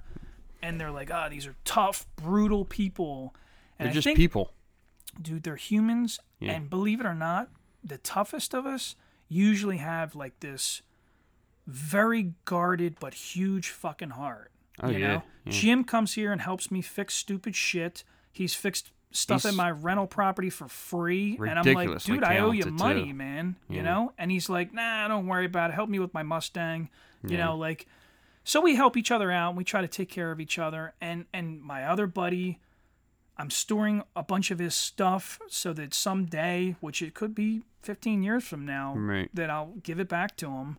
And I just think that, like, when you see tough guys, like in our neighborhood, you got your tough guys. Yeah. And I just think that people often disregard them as like, he's a criminal, he's a piece of shit. No, he's not, dude. Or you can't talk to him. Dude, he's got kids. He's got a fucking wife. He's a human that's trying to just work. He's trying to work through some problems, you know? Yeah. So, Jim, when I met him, let me tell you, when I first met Jim, he just got out. Wow. And he was still very institutionalized, like very aggressive. Like, and it's funny because we had a lot of very philosophical conversations about the fact that he wanted to change his life. Like, he was like, dude, I don't want to go back there no more. I'm done. He's like, I can do it. I just don't want to. I'm tired of doing this. Yeah, that's not what you want. I think at some point you just realize, like, you have a finite amount of time. Yeah. I don't want to spend it doing some dumb shit that I don't want to do. I mean, dude, that guy loves his wife. He loves his children. Yep. He wants to just... He wants to be a regular dude, fucking guy. He's a good guy. And, but like, I found, like, in my lifetime, I've always been fortunate to be friends with, like, the bad dude.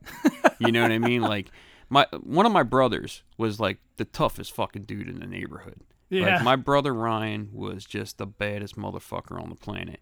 And it, like, him being such a bad motherfucker was, like, it gave me permission to be the nerd that I was without anybody fucking with me over it. You know what I mean? So, like, I was insulated because of how tough he was. And then...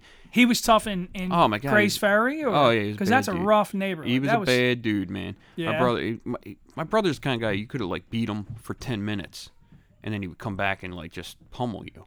You know what I mean? Like, he was just tough as leather. Like, I like him. He was a bad dude. And, but I've always, like, you know what it is? Like, the drawing and things like that, and being the nerd that I was, I've always been able to tap into the nerdiness of the tough guy. Yeah. You know, and, like, my best friend in Grace Ferry was this kid, James, who was also one of the baddest dudes in the neighborhood. Like, bad dude in, like, the 8th grade. Like, could kick the shit out of most of the fathers in the neighborhood. You know what I mean? And, like, because he was so into, like, comic books and characters, he used to, like, pay me $5 to draw, like, Venom for him and stuff like that, or, you know. So, like, he became, like, one of my best friends.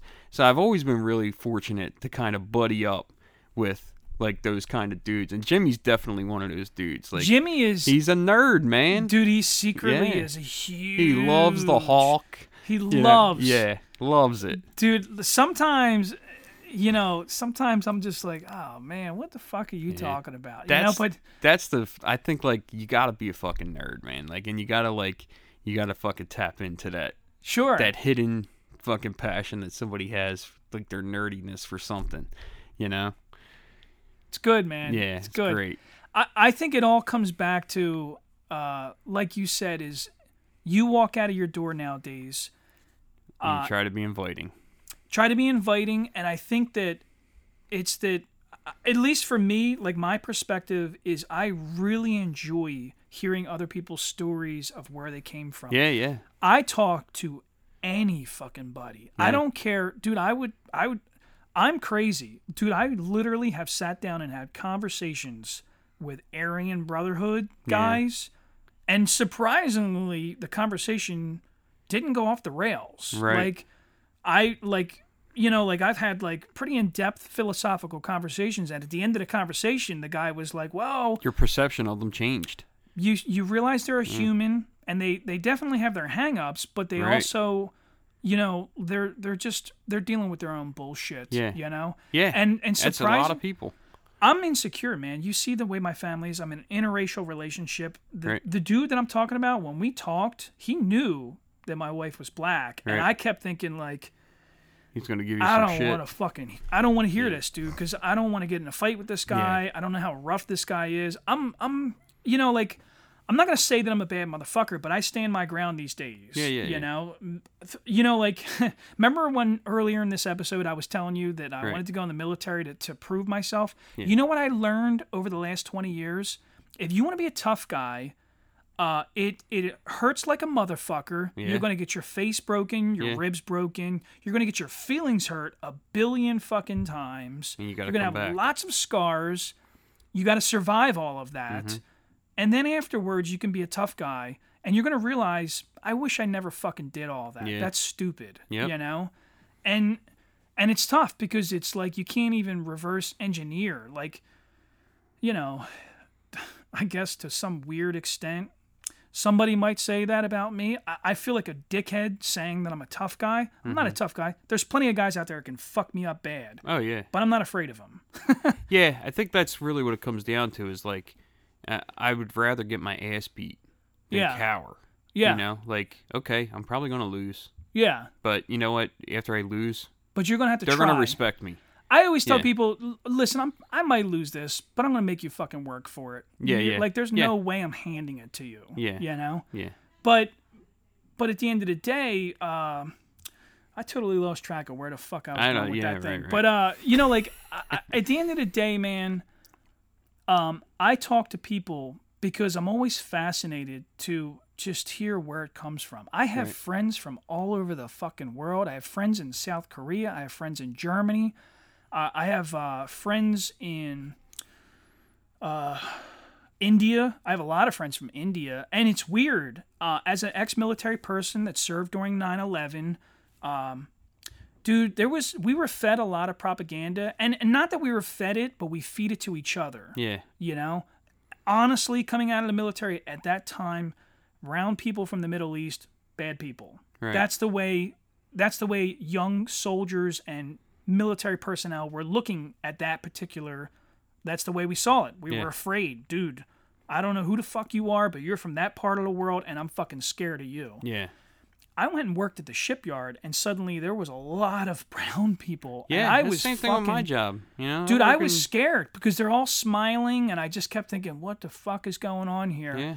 And turns out some of them are the nicest guys on the planet. I'm so glad that I just let that shit go. Mm-hmm. Because some of my favorite people on this planet, there's this little old man that I worked directly with. He was my partner, this guy Francis, who still lives up in Northeast Philly.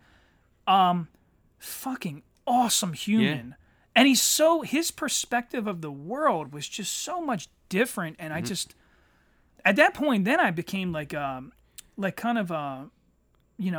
was really like addicted to like, all right, I want to hear the next guy's story. Yeah. Oh, Sanjay, tell me about you. Where are you from? Oh, you're from that part? Oh, really? Some of them were Pakistani, some of them were Indian, some of them, even some of the, like Mexicans or Guatemalans that were working. And I felt bad because sometimes I would ask them questions and make jokes. Listen, I would break balls. Oh, yeah. There was this guy that was a painter, and I assumed that he was an illegal immigrant, but dude, I was breaking his balls in front of all of his buddies because he said like his name was Heidelberg or something like that, and I was like, "What the fuck are you talking about, dude? You're like my favorite German, you know?" And they all started laughing their nuts off, and I was like, "Dude, really? Your name is like Heidelbergen or something like that? What the fuck are you talking about, man?" I said, "What's your real fucking name?" Like, dude, I don't work for ISIS or ICE or not ISIS, ICE. Yeah, the immigrant immigration people. Right. yeah, I know what you mean. So I'm like laughing and I'm telling him, I said, dude, listen, man, I'm not here to give you a hard time. I'm just trying to call you by your name, you know?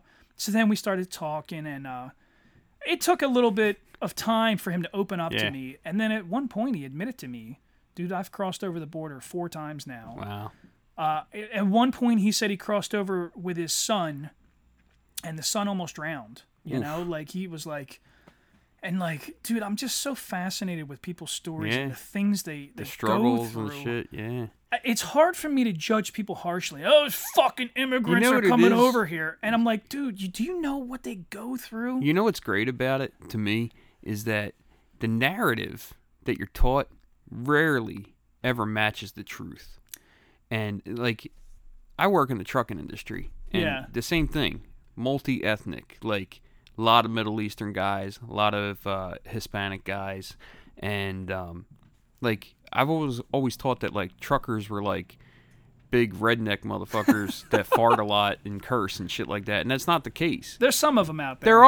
There are, but the ones that I've worked with, I work with about 40 of them all day long. All day, you know, they come in and I interact with them, and you know, they're all African guys, Muslim guys. Hispanic guys, white guys that, you know, had, you know, that are kind of getting a second chance in life. You know, things like that. And it's just, it's cool to just meet people on an individual basis and realize that, like, everything I was taught is not really the real thing. That's my favorite thing in life. Yeah, is me learning too. that. Yeah, and you know? just, like, realizing that, like, I don't know shit. Yeah. And now I know something different, you know? Like... I love that. Like, and look, it's funny. Like, you tell that story about the Heidelberg guy. I got a guy. His name's Aday. I call him Addy. Some people call him Adi. You know, things like that. Turns out his name isn't even Aday. Like, that's a very African name to have, Aday.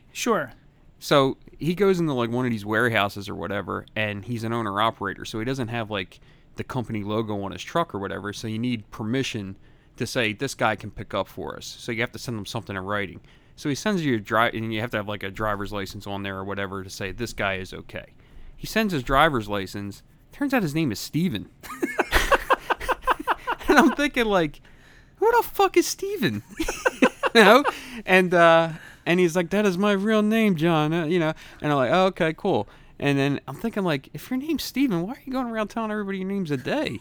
You know, like, yeah, I don't know. Maybe amongst, you know, the people from his nation or whatever. Maybe it's like an insult or something. Yeah. Like maybe. Well, I think that's a cultural thing in some places. Like, your middle name is kind of treated like your name. Right. But I'm too ignorant to realize that shit. So, but, yeah, like, but, yeah, like you said, man, like, you meet these guys individually and you realize that, like, we got this one guy who is, like, the sweetest man on the planet.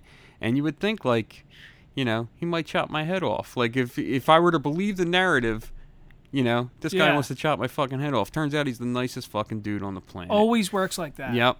I've sat down with scary dudes. I've worked with guys that are, like, multiple felons. Yeah.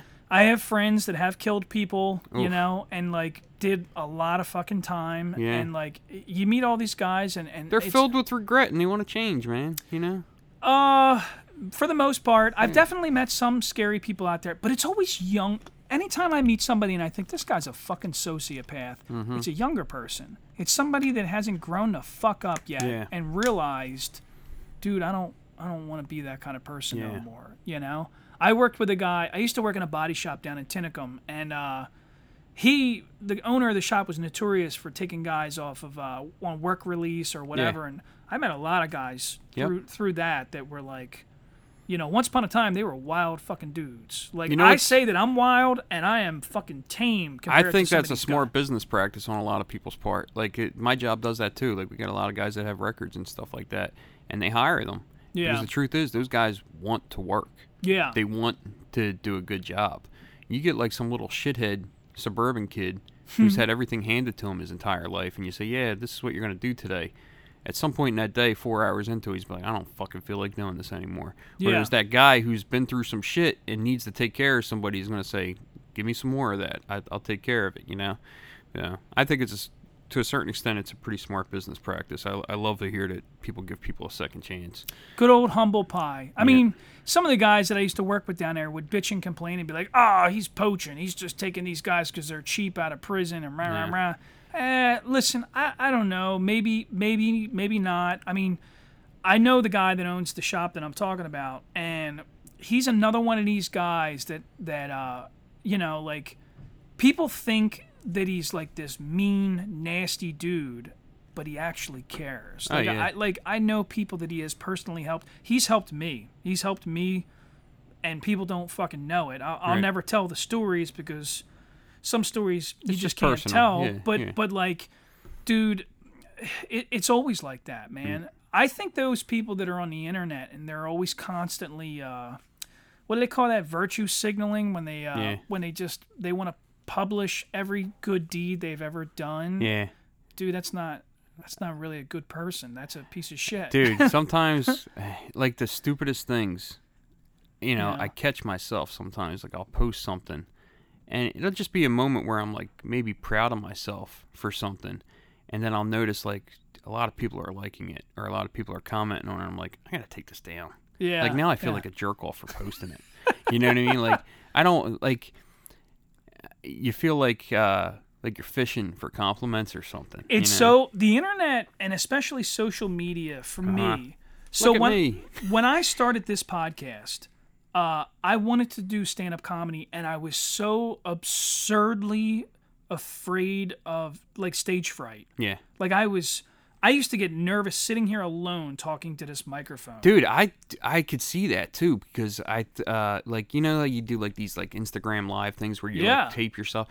It's such a weird kind of thing to do. Like, who am I talking to? Yeah. You know what I mean? Like, who is even... It takes so much practice. Am I so, like, I don't know, like, do I really think anybody wants to hear me say anything? Like, why am I talking like this to an object? You know what I mean? It's weird. It's a weird thing, man. I am really good at talking to another person. Right. I think I've gotten better because I've practiced and just kept pushing myself to do these solo episodes. But if you go back to like some of my first episodes, it is I can feel uncomfortable just listening to it because I know that emotionally I was dealing with this amount of fear of just opening myself up to the world. And then even like the TikToks and the goofy shit like that. Yeah. But You're good at it, though. You are good at it. Well, believe me, that's because I've been doing it for it's a process. I've been doing it for like 4 years now. And like, I started that before COVID and just opening myself up and making jokes and like, dude, my family and friends were like the worst. They were the most brutal. They would just break my balls. I deal with that a lot too, man. Like, people that I'm closest with, that you're comfortable with, will say the thing that you don't want to hear. Yeah, like, just to get you're fucking shitty. Your jokes ain't even funny. Why don't you just like go back to fucking working on cars? And I'm like, you're like, that's what I do really this think again. about. Yeah. That's my big fear, Yeah. you know. Yep. But I don't know, man. I think that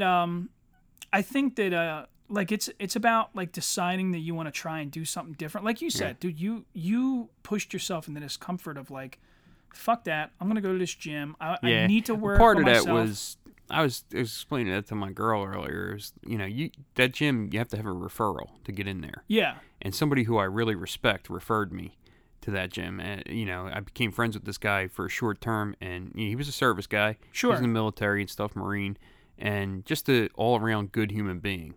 And he's really into supporting local business and stuff like that. And he wanted to support Tom, and that's why he went there. And, being in the position I was 330 pounds back in fucking February. Really? I was huge, man. You lost that much weight? I mean, I'm still pretty big, Like, yeah, but that's a lot of it is a lot weight, of weight. Man. Yeah, and you know what? Dude, it's really not hard. Like, I want to tell people how easy it is sometimes. You know what I mean? Like, if you just... I mean, fuck, I struggle with 10 pounds. Look, I'm a big guy, and I'll probably always be somewhat of a big guy. But after a while, you stop worrying about the vanity of it, and you just decide, like, I don't want to die because of sleep apnea. I don't want to have a fucking heart attack. Like, okay, I was a big guy. I'll probably have some loose skin by the time all this is over. I don't give a shit about the vanity. I care about, am I going to be healthier and happier? And like generally, day in and day out, I'm like euphorically fucking happy now. You know, like it's almost annoying. Like, who the hell am I? You know, like I used to be a real miserable fuck. But early on going to the gym, because this guy referred me and because I respected him, you know, I went in there and I did it, and it was hard, man. I'd get on the treadmill and it would be like 10 minutes into it and I'd be like, man, this fucking sucks. 10-minute walk was like, you know, a big deal to me, you know. So after a few weeks of doing it and getting acclimated to it, you know, like I go in there now and I always say, I'll never admit that I'm good at anything. Like that's kind of like a cornerstone of my personality. I'm never going to admit that I'm good at anything. It's good to be humble. It's not a matter of being humble. It's just I don't want to sound like I can do something that somebody else can't. You know what I mean? Yeah. So I'll never, like, I always say I kind of still suck at this, you know? Whereas I'll be lifting heavy weight and having routine down and doing everything that I should be doing, but for some reason it's not ideal in my brain, so I'd never say I'm good at it. Maybe that's a part of us. Yeah. Getting better. Well, getting better, but also, like you and I started out as artists, and we were constantly focused on... Nobody's more critical of their own shit than So an I artist. think that becomes a complex of us. Yeah. I build cars nowadays. Like, I guess that's how I kind of let out my creative, side of me is building these cars and whatever stupid shit project that I want to get into. And I always look at somebody else's, and I still have a bad habit of sometimes going, comparing. What the fuck, Yep. man? This guy's building that? How the fuck am I going to build something like that? You know? It doesn't matter. Comparison is the thief of joy, man. Dude, it's so bad. But then there are those moments where I stand back and look at my car and I'm like, well, it ain't the fucking greatest, but I love this thing, you know? And I like what I'm doing, and I like the way I'm creating this thing. Yeah. You know, like... Was it fulfilling while you did it? I love it. That's what matters, is that you were fulfilled. I sit in my garage sometimes and just look at the shit that I'm building and just sit there and just kind of like just check it out. Right. Just walk around it and fucking look at it and think about it. And Yeah. my dad is the same. I get this from my dad because my dad's a car builder too, and he tells me, my dad's like this. He would cringe if I said this, but I'm gonna say it anyways. He's like this old school hippie that like just sits around and smokes pot and like thinks about these cars that he's building. Right. And I laugh because I'm like, dude, this is you, man. This is what you shouldn't be ashamed of this. They're like, there's nothing wrong with what you're fucking doing. You're not hurting people, you know. And I think other than the pot smoking, I'm like the same way. I sit in my little garage by myself. I like my solidarity, and I just think about these things that I'm working on. And you're right. I try not to get caught up in what some other guy is doing, because it's not that. It's really about progress in my life. Yeah, you know. So it really. I mean, that was the biggest lesson for me, just in like with my artwork, with the way that I worked, with going to the gym, all that stuff. Just you can only do what you can do. And, you can't compare it to somebody else, Like, somebody else is always going to do it different. Somebody might do it better, or they might do it worse. But it's just... You know what's funny is earlier you said, oh, Nate Cook is so fucking great. He's great. Dude, I say the same thing. Look, and I'll tell you what, I think Nate Cook hated my guts in high school for some reason. And I don't think I ever did anything to him. Yeah. But he didn't like me, for whatever reason. I think it's competitiveness. I didn't care that he didn't like me. I mean, I cared because I truly respect his talent. Like, even then I did. Like, I would look at his drawings and be like, damn, this fucking guy is great. Yeah. You know what I mean? Like... But it's funny because I see Nate every now and then. Yeah. I see him in the neighborhood, or he goes to the mechanic that's next to my shop, and Nate will start telling other people how great of an artist I am. Yeah. And I haven't drawn in fucking like 5 or 6 years. I loved your drawings, man. I loved the graffiti stuff. I loved all that shit. I thought you were really good. One of these days, that little corner, maybe I'll set up an easel, or this is actually an art table. I don't have anything like that. I don't have an art table, nothing. You just draw on a Dude, I lay on my bed. Really? I lay on my stomach on my bed and draw. That's how I draw. Everybody's got their comfort thing that they do, though. Like, for me, I need to be at a desk and it needs to be perfectly like nobody in this house. Like I need to be alone. I listen to very I want to listen to particular my music. Yeah. you know, and it's a whole. It's like a whole thing of my brain that has to be activated. Yeah. You know, It has to be like conditions are just so. Yep. That's how I am too. Yeah. Yeah. I mean, music is a big part of everything for me. Like I can't do anything without music. I'm like, music is how I explain emotion. Like to me, there's some stuff that I listen to that is so personally intimate to me that like I'm almost like ashamed to like tell people like I like that, dude. you know? But that's the beauty of being older. Yeah. And for me, like I don't give a shit. I'm getting better about it. Yeah. I'm getting better about it. Like you know? as I get older, I start to admit to myself, like, yeah, you know what? I really like Chicago. You know what I mean? Like, and I'll be in my car blasting Chicago. Yeah. You know, like these little jerk offs blast their, you know. Sure. Yeah, that's how I am. Like, but like anything, like and my music range goes everywhere, and it's like I love it. You know. I listen to. I think when I want to focus on something, I listen to something with no lyrics. So like. Yeah. Lately, I've been on this like Spanish guitar kick. Oh no shit! Yeah. Oh, I love it. Great. Very soothing. Low energy, but it's melodic, so it kind of. And it's intricate. Yeah. Yeah. You know. Yeah. Sometimes I go to classical, or I love when they do like the. You ever heard of Vitamin Orchestra, where they take? Yeah, they do like popular songs with the cellos and the violin. Yeah, it's beautiful. I fucking love it. Yeah, it's some cool shit. Yeah, it is some really cool shit. That's when I want to focus, but then other times it depends on the mood. Like if I'm going camping in the mountains, I'm like that with bluegrass covers. I love like there's like I got really into like Picking on Zeppelin. It was called Picking on Zeppelin. Yeah, they're awesome. That's unbelievable. Yeah. Like No Quarter sounds like so much better played bluegrass than it does with the keyboards and the electric guitar and stuff. Like, what about that Swedish band that did the AC/DC? What did they do? Back in Black or something like that? But they did it with on banjos and. Oh yeah, I never heard that. It was on social media. It was great, man. Yeah. I like stuff like that. I just like, and I'm not a country guy, but. You know what? Like I'm not an any guy. Like I like everything. You know, and I don't apologize for it anymore at this age. It's like that's the fun of getting older. Yeah. It's like, here's the deal: the younger people are going to think I'm a dildo anyway. So just be the dildo that you are. You know what I mean? Like, and that's the beauty of it. Like, you know, dude, I'm totally cool with being a dad now. Like, like, and everything that like the uncool dad, like this jerk off's wearing a fucking straw hat while he cuts the grass. Right. I do. I swear to fucking God, I do. I don't know why. It puts you in that mood. I'm like, dude, it's my fucking hat that I wear when I cut the grass. I don't wear a fucking straw hat anywhere other than fishing. Yeah. You know, but like to me, there's like this. All right, put this hat on. Now you're right. I'm like, this is what we're going to do now. I love being able to appreciate simple things at this age. Like, and just going, you know, my whole life is I get up, I go to the gym, I go eat, I go back home, I go to work, I come back home, and I do it all over again the next day. Like, and it's not, you know, I didn't go on like some, you know, crazy vacation or, you know, things like I don't aspire to that shit. Yeah. You know, all I care about is do my kids love me? And, you know, you don't like traveling?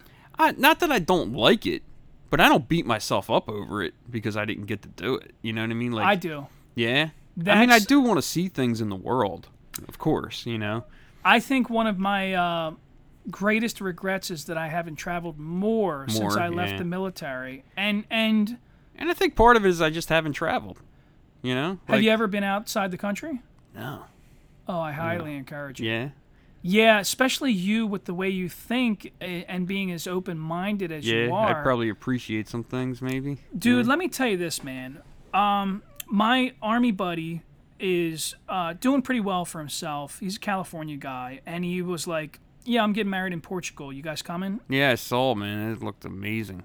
Dude, first of all, I can't even fucking describe in words. Like, if I have blind listeners... I'm doing so little justice to how incredibly fucking beautiful that place was. That's incredible. You know? And my girl loves like stuff like that. She's always saying, wouldn't you want to go here? Wouldn't you want to go there?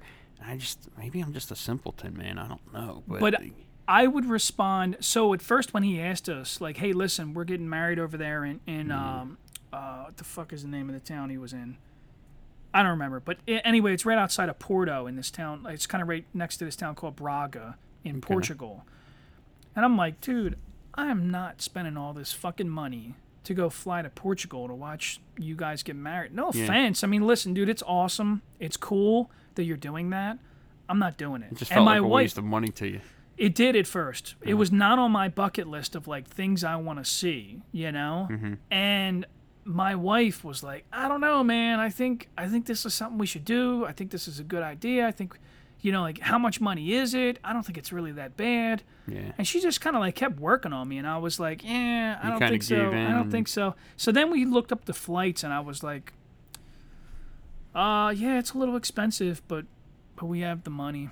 Like, we do have the money. I'm just being cheap right now because I don't want to spend the money because I want to spend the money on my stupid shit. Yeah, you know, building a car. Yeah, motor for a car, which is cool. But, dude, I have cool toys. Yeah. Without a doubt. There are guys in this neighborhood that would fucking come on themselves to have one of my cars. That's cool. But when I tell people that we jumped on a fucking airplane and flew over the ocean and saw cities that were built, there were parts of these cities that were built during the Roman fucking Empire. Right. The guy, we took a tour and the guy was like... The craftsmanship is like, how did they do that? This country is only 400 years old, some of the oldest structures.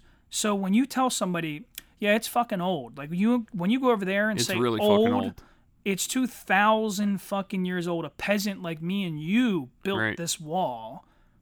In this country, it was only 400 years ago. Dude, their country was already thriving by then, you know?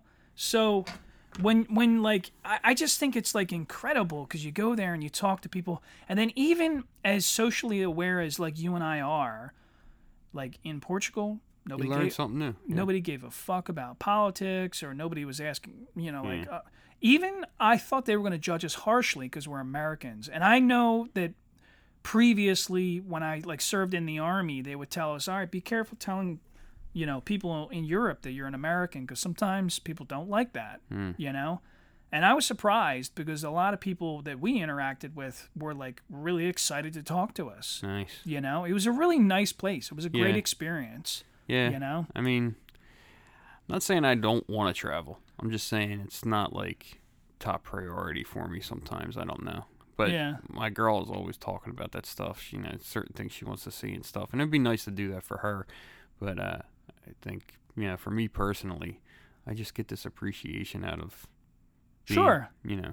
But that's a part of it too, is even if you did it in this country, you know, there's things in this country. I go camping every year and we go up to the Poconos. Yeah, and, see, that's something that I would enjoy. Yeah. You know. First, only time I've ever gone anywhere, I went to Las Vegas with my brother, and I wish I never went. You know, like, it was just not that great of an experience. It was cool to hang out with my brother, of course, but, you know. He was there to party, and you wanted to see? Like, we were very different back then. Like, he was almost pissed off at me by the time we left. I don't think we sat together on the plane. Like, you know, like, just because I was, you know, it was kind of like a doldrum about it, you know. Like, I just didn't want to, kind of like, I've always been, like, a little bit of a curmudgeon, you know, to a certain extent. And at that point, I really was like, this is like, my personality's changed a lot just in the last year, you know, but before that, it was just like, I couldn't be bothered with a lot of shit, you know? Yeah, so. I think your new appreciation for life. Yeah, it'll take me other places, probably. I think the first time you travel just a little bit, if you and your woman just flew somewhere and just experienced like whatever is there. My favorite thing to do in a new place, because I'm a foodie, I love to eat, dude. I'm the same way, man. Like, I just whatever the fuck they eat there, I want to eat that. Yeah, you know, I go up to Rochester, New York, like once a month. I go up there. You want to know what are they getting fat on up there? You know, I did. Yeah. And you know what? I was surprised because at first everybody in that area always says, "I don't know, we eat the same shit you do. What are you talking about?" Yeah. And I was like, "No, man. What is unique to Rochester? Like, Buffalo has wings. We know that Buffalo is fucking big deal about their hot wings. Okay, that's cool. What does Rochester do?" So finally somebody kind of opened up and was like, well, we do this thing. It's like we call them like white hots, and I'm like, well, what's a fucking white hot? And they were like, well, they're like white hot dogs with with chili on them or with sauce on them. And I was like, so what he said? He said with sauce on it. And I'm like, sauce. So I went and got one from this place called Schlager's or something like that. It's like the little hot dog stand, and it's a fucking white hot dog. Right. And what they call sauce is chili to us. It looks like fucking chili, you know?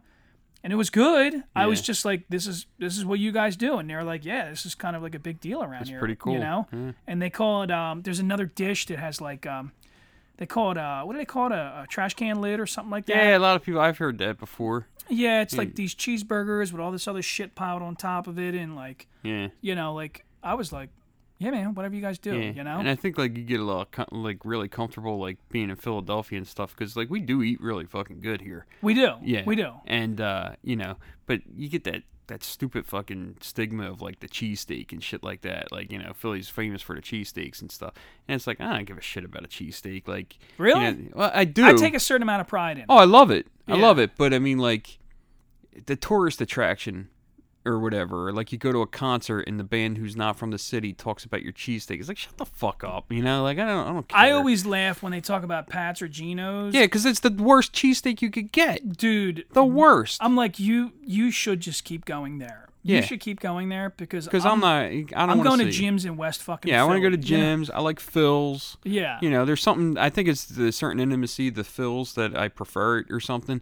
But, yeah, like Phil's. And then you come out here, you can get better cheesesteak around here than you can get in Philly. Dude, I've thought lately about doing like a like TikTok, a cheesesteak tour, like a review on TikTok. I would love to review some food, man. Dude, if like maybe that's something we should think about. Yeah, man. just go around and go sit down and we'll like do. I would love to shine Tom and Jerry's ass for the roast beef sandwiches, dude. Yeah, because like you get that like idea of like what Tom and Jerry's is, and I think like some people like turn their nose up at it, and it's like, nah, man, Tom and Jerry's is the shit. It's really good.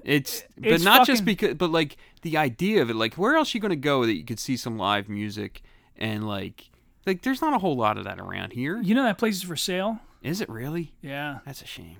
Yeah. So Jerry, I guess is trying to sell it. Yeah. You know, because he's the owner, I believe. The big guy with the beard. Yeah. Yeah, I think he's selling it. Yeah. He wants a lot of money, but I think it's a good venue. I love it. I often thought that if I ever tried stand up, I think I could try it in there. Oh, yeah. You know? Yeah.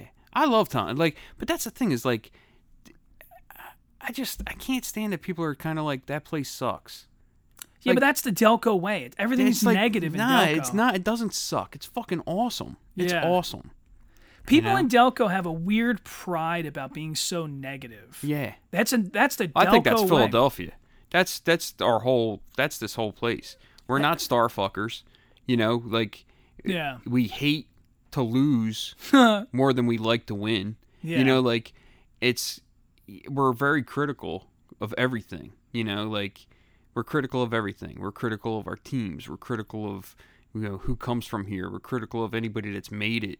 You know, like we talk shit, dude. We take so much pride in somebody coming from our neighborhood. Yeah. And then 2 seconds later, we talk so much shit about that person. Yeah. Oh, that fucking piece of shit thinks I remember he's he better shit than himself us. in the 4th grade. That fucking douchebag. You know, like yeah. Yep. Yeah, man. Yeah. The Delco way. You ever seen the Dave Portnoy from Barstool Sports? Yeah, your wife was on the plane with him, right? Yeah, well, that's pretty crazy. Fucking funny, first of all. Yeah. But he came to Delco and did a pizza review at Imperial Pizza. Yeah. You got to see it. It's the funniest fucking thing in the world because he totally understands. He says it at one point. He goes, man, this ain't even bad pizza. Like... Yeah. Dude, everybody kept telling me to come here and give this place a review, and I was expecting dog shit. Yeah, right. But, like, this really isn't bad pizza. And he hands it to the camera guy, and the camera guy's like, no, I don't think it's that bad. And some asshole walks across the street with, like, a cigarette tucked behind his ear and is like, that place fucking blows, man. Rah, rah, rah. And the dude, Dave, is like... man, fucking Delco people are brutal, man. Yeah. This ain't even bad pizza. Dude, you know what's funny is like the word Delco has such a negative connotation to it. Oh, it sounds brutal. It sounds does, tough, man. you know? And it's like, that's one of the things I love about the gym. Yeah. Like, I thought when I first heard about it, I was like, I don't want to go to a fucking gym called Fort Delco. You know, like, what's going on in there? I like the ownership of, like, we're better than that. Yeah. You know? Like, yeah. This is, like, you don't have a whole lot to be mad at around here in certain respects. Sure. You sure. know? Like, you should be a little bit more grateful. You know, like... I think Tom is awesome because he's trying to build a community. He is. He's I'm a leader. I'm not a gym guy, but I love Tom, and he's a personal friend of mine at this point, and I really respect the fact that he's trying to bring people together. And he does. He's accomplishing it. Like you said, that gym, and there's a reason that he's doing that nowadays, because there was some issues at his previous location. You kind of weed out the dickheads. Yeah. So he nowadays, it's strict. Like, unless you are referred, fuck you, go away. Yep. You know? And he says, this is a family gym. Like, I want people to be able to bring their kids here. You got people that go there with their whole family. Yeah. We do. Sometimes we do. Yeah. You know? I love it. I absolutely love it. Yeah. We're like shitty gym people, though, because we don't go very consistently. Until we feel like bad about ourselves. Dude, I have more bad days at the gym than I do good days. Like, honestly, like, not every day. I don't go in there like the Hulk every day.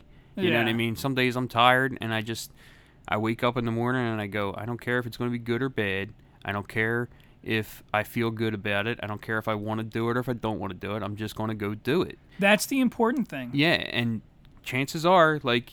very rarely is it an uneventful visit. Like, I always see somebody that I have a great conversation with, or, you know, I started off with my workout or something, and the first set was really rough, but by the end of it, I got through it, and I felt good at the end of it. Like, it's added a lot of value to my life. Yeah. It's added a lot of value to my life. I think it's good, man. I think the important thing about life is when you decide that you're going to do something, you have to follow through to some extent. I mean, sometimes it's not always a good thing. You have to cut your losses sometimes if it's not.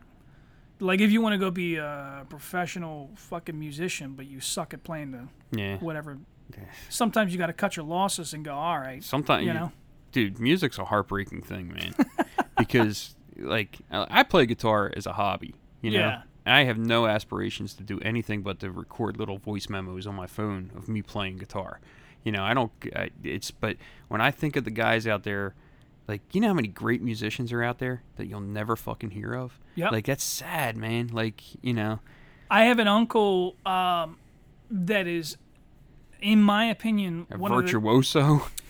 Dude, he writes his own songs. Yeah. And I don't think he knows how to write music, so he kind of just like has them all memorized. Yeah, that's what I do too. I can't play a whole lot of songs, but I have a lot of songs that I just came up with on my own. Dude, he writes these crazy solos. Yeah, that's great. He's like I guess he's mid-50s now, so he's like an old Led Zeppelin guy. So like, dude, he's just so unbelievably fucking talented. Right. He's the only guy I ever knew in person that could listen to a song on a different instrument and start playing it on the guitar. And you're just like, I love that kind of shit too. How the fuck did he hear that? You know? Yep. So he could pick out the chords and the key and just put it together. Yeah. I'm not that. I love music, but I'm not. Yeah. You know, I got a little keyboard right here that I used to fuck around with and try and like make some stupid shit. But like, music was never my gift. I can draw. I can create things in my head. I don't know about you as an artist, but I know that I have this thing where I can physically imagine something, and I can physically rotate it in my imagination and see it from different angles. Yeah. You know? Yeah. I mean, I don't think some people can do that. I think what I was most critical about with my artwork more than anything is just the idea of creating like these static images or recreating something that's like, you know, from a photograph or something like that. Like, I just felt like it wasn't very imaginative. Like, I look at my Instagram page with all my artwork and stuff, and like a lot of it I don't like. You know really? What I mean? Yeah, it's just something about it. It's like don't get me wrong, I like that I can do it. You know, like I appreciate that much of it. But as far as like the creativity of it, I don't love it. You know, like I love my samurai stuff because they're a little bit more imaginative. You know, like that's why I love things like comic books, and you know, like that's where I started drawing, was from comic books, and that's where I got my vocabulary. That's where like I got a lot of stuff, and so I like to see like the creativity behind it, and like the innovation of like, you know, creating something that nobody's ever seen before, you know. Whereas if you're just drawing something that's just a static image or a recreation of, you know, a scene from a movie or a character, yeah, it looks cool, whatever, you know, that's great you did that, but what's creative about it, you know? So that's kind of my goal, is to be a little bit more creative next time I draw something, you know? I think you're selling yourself a little short, because I think it's not always about, like, I think there's a difference. Sometimes, like, imagine a photographer. Right. I got big into photography, which I often disregard as a form of creativity. Yeah. In fact, I have people that compliment me, and I've won awards because my mother-in-law was like, you have this photo of this lighthouse, and I think you should submit it to the University of Penn. They do this expose. I did, and I like got like some little. I think I got a little award, and I never even went and picked it up. But yeah, right. But actually, I think they still have the picture and everything. But to me, photography, I often disregard as like not real art. Because and that's you're kind not of making, so you're just kind of observing something and capturing it. But I've also noticed that when I try to explain to somebody how to take a photo or frame a shot or what to look for or get this position over here because it's a better angle because of the lighting. Nah, the bathroom's upstairs. We're gonna cut it short anyway. Right. We've actually been going for a long time, like 2 hours and 10 minutes. So I've been like, kind of like, oh shit, when are we gonna cut this thing off? I don't want to ruin your good. Let's finish the photography. So the photography thing, honestly, man, is like, for me, I often disregard that it's not real art. But there's a craft to it.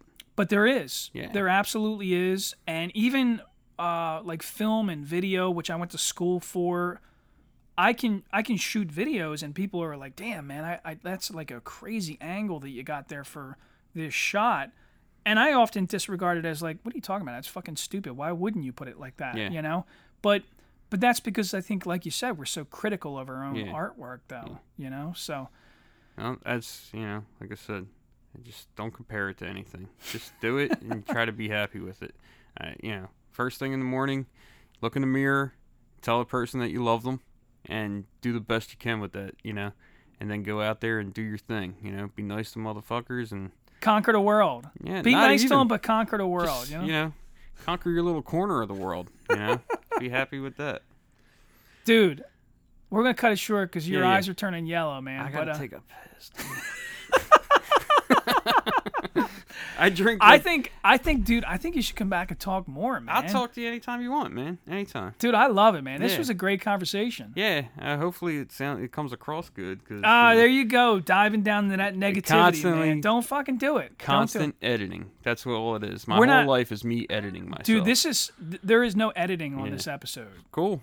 Listen, sometimes there are guys that I have to like go back and cut out words that they said that are offensive or. Right. Dude, this was a great conversation. Yeah. I mean, it's fun, you know. Yeah. I enjoyed it. I'll come back anytime and talk to you. All right, brother. I'm cutting it loose. Let's hit the stop button.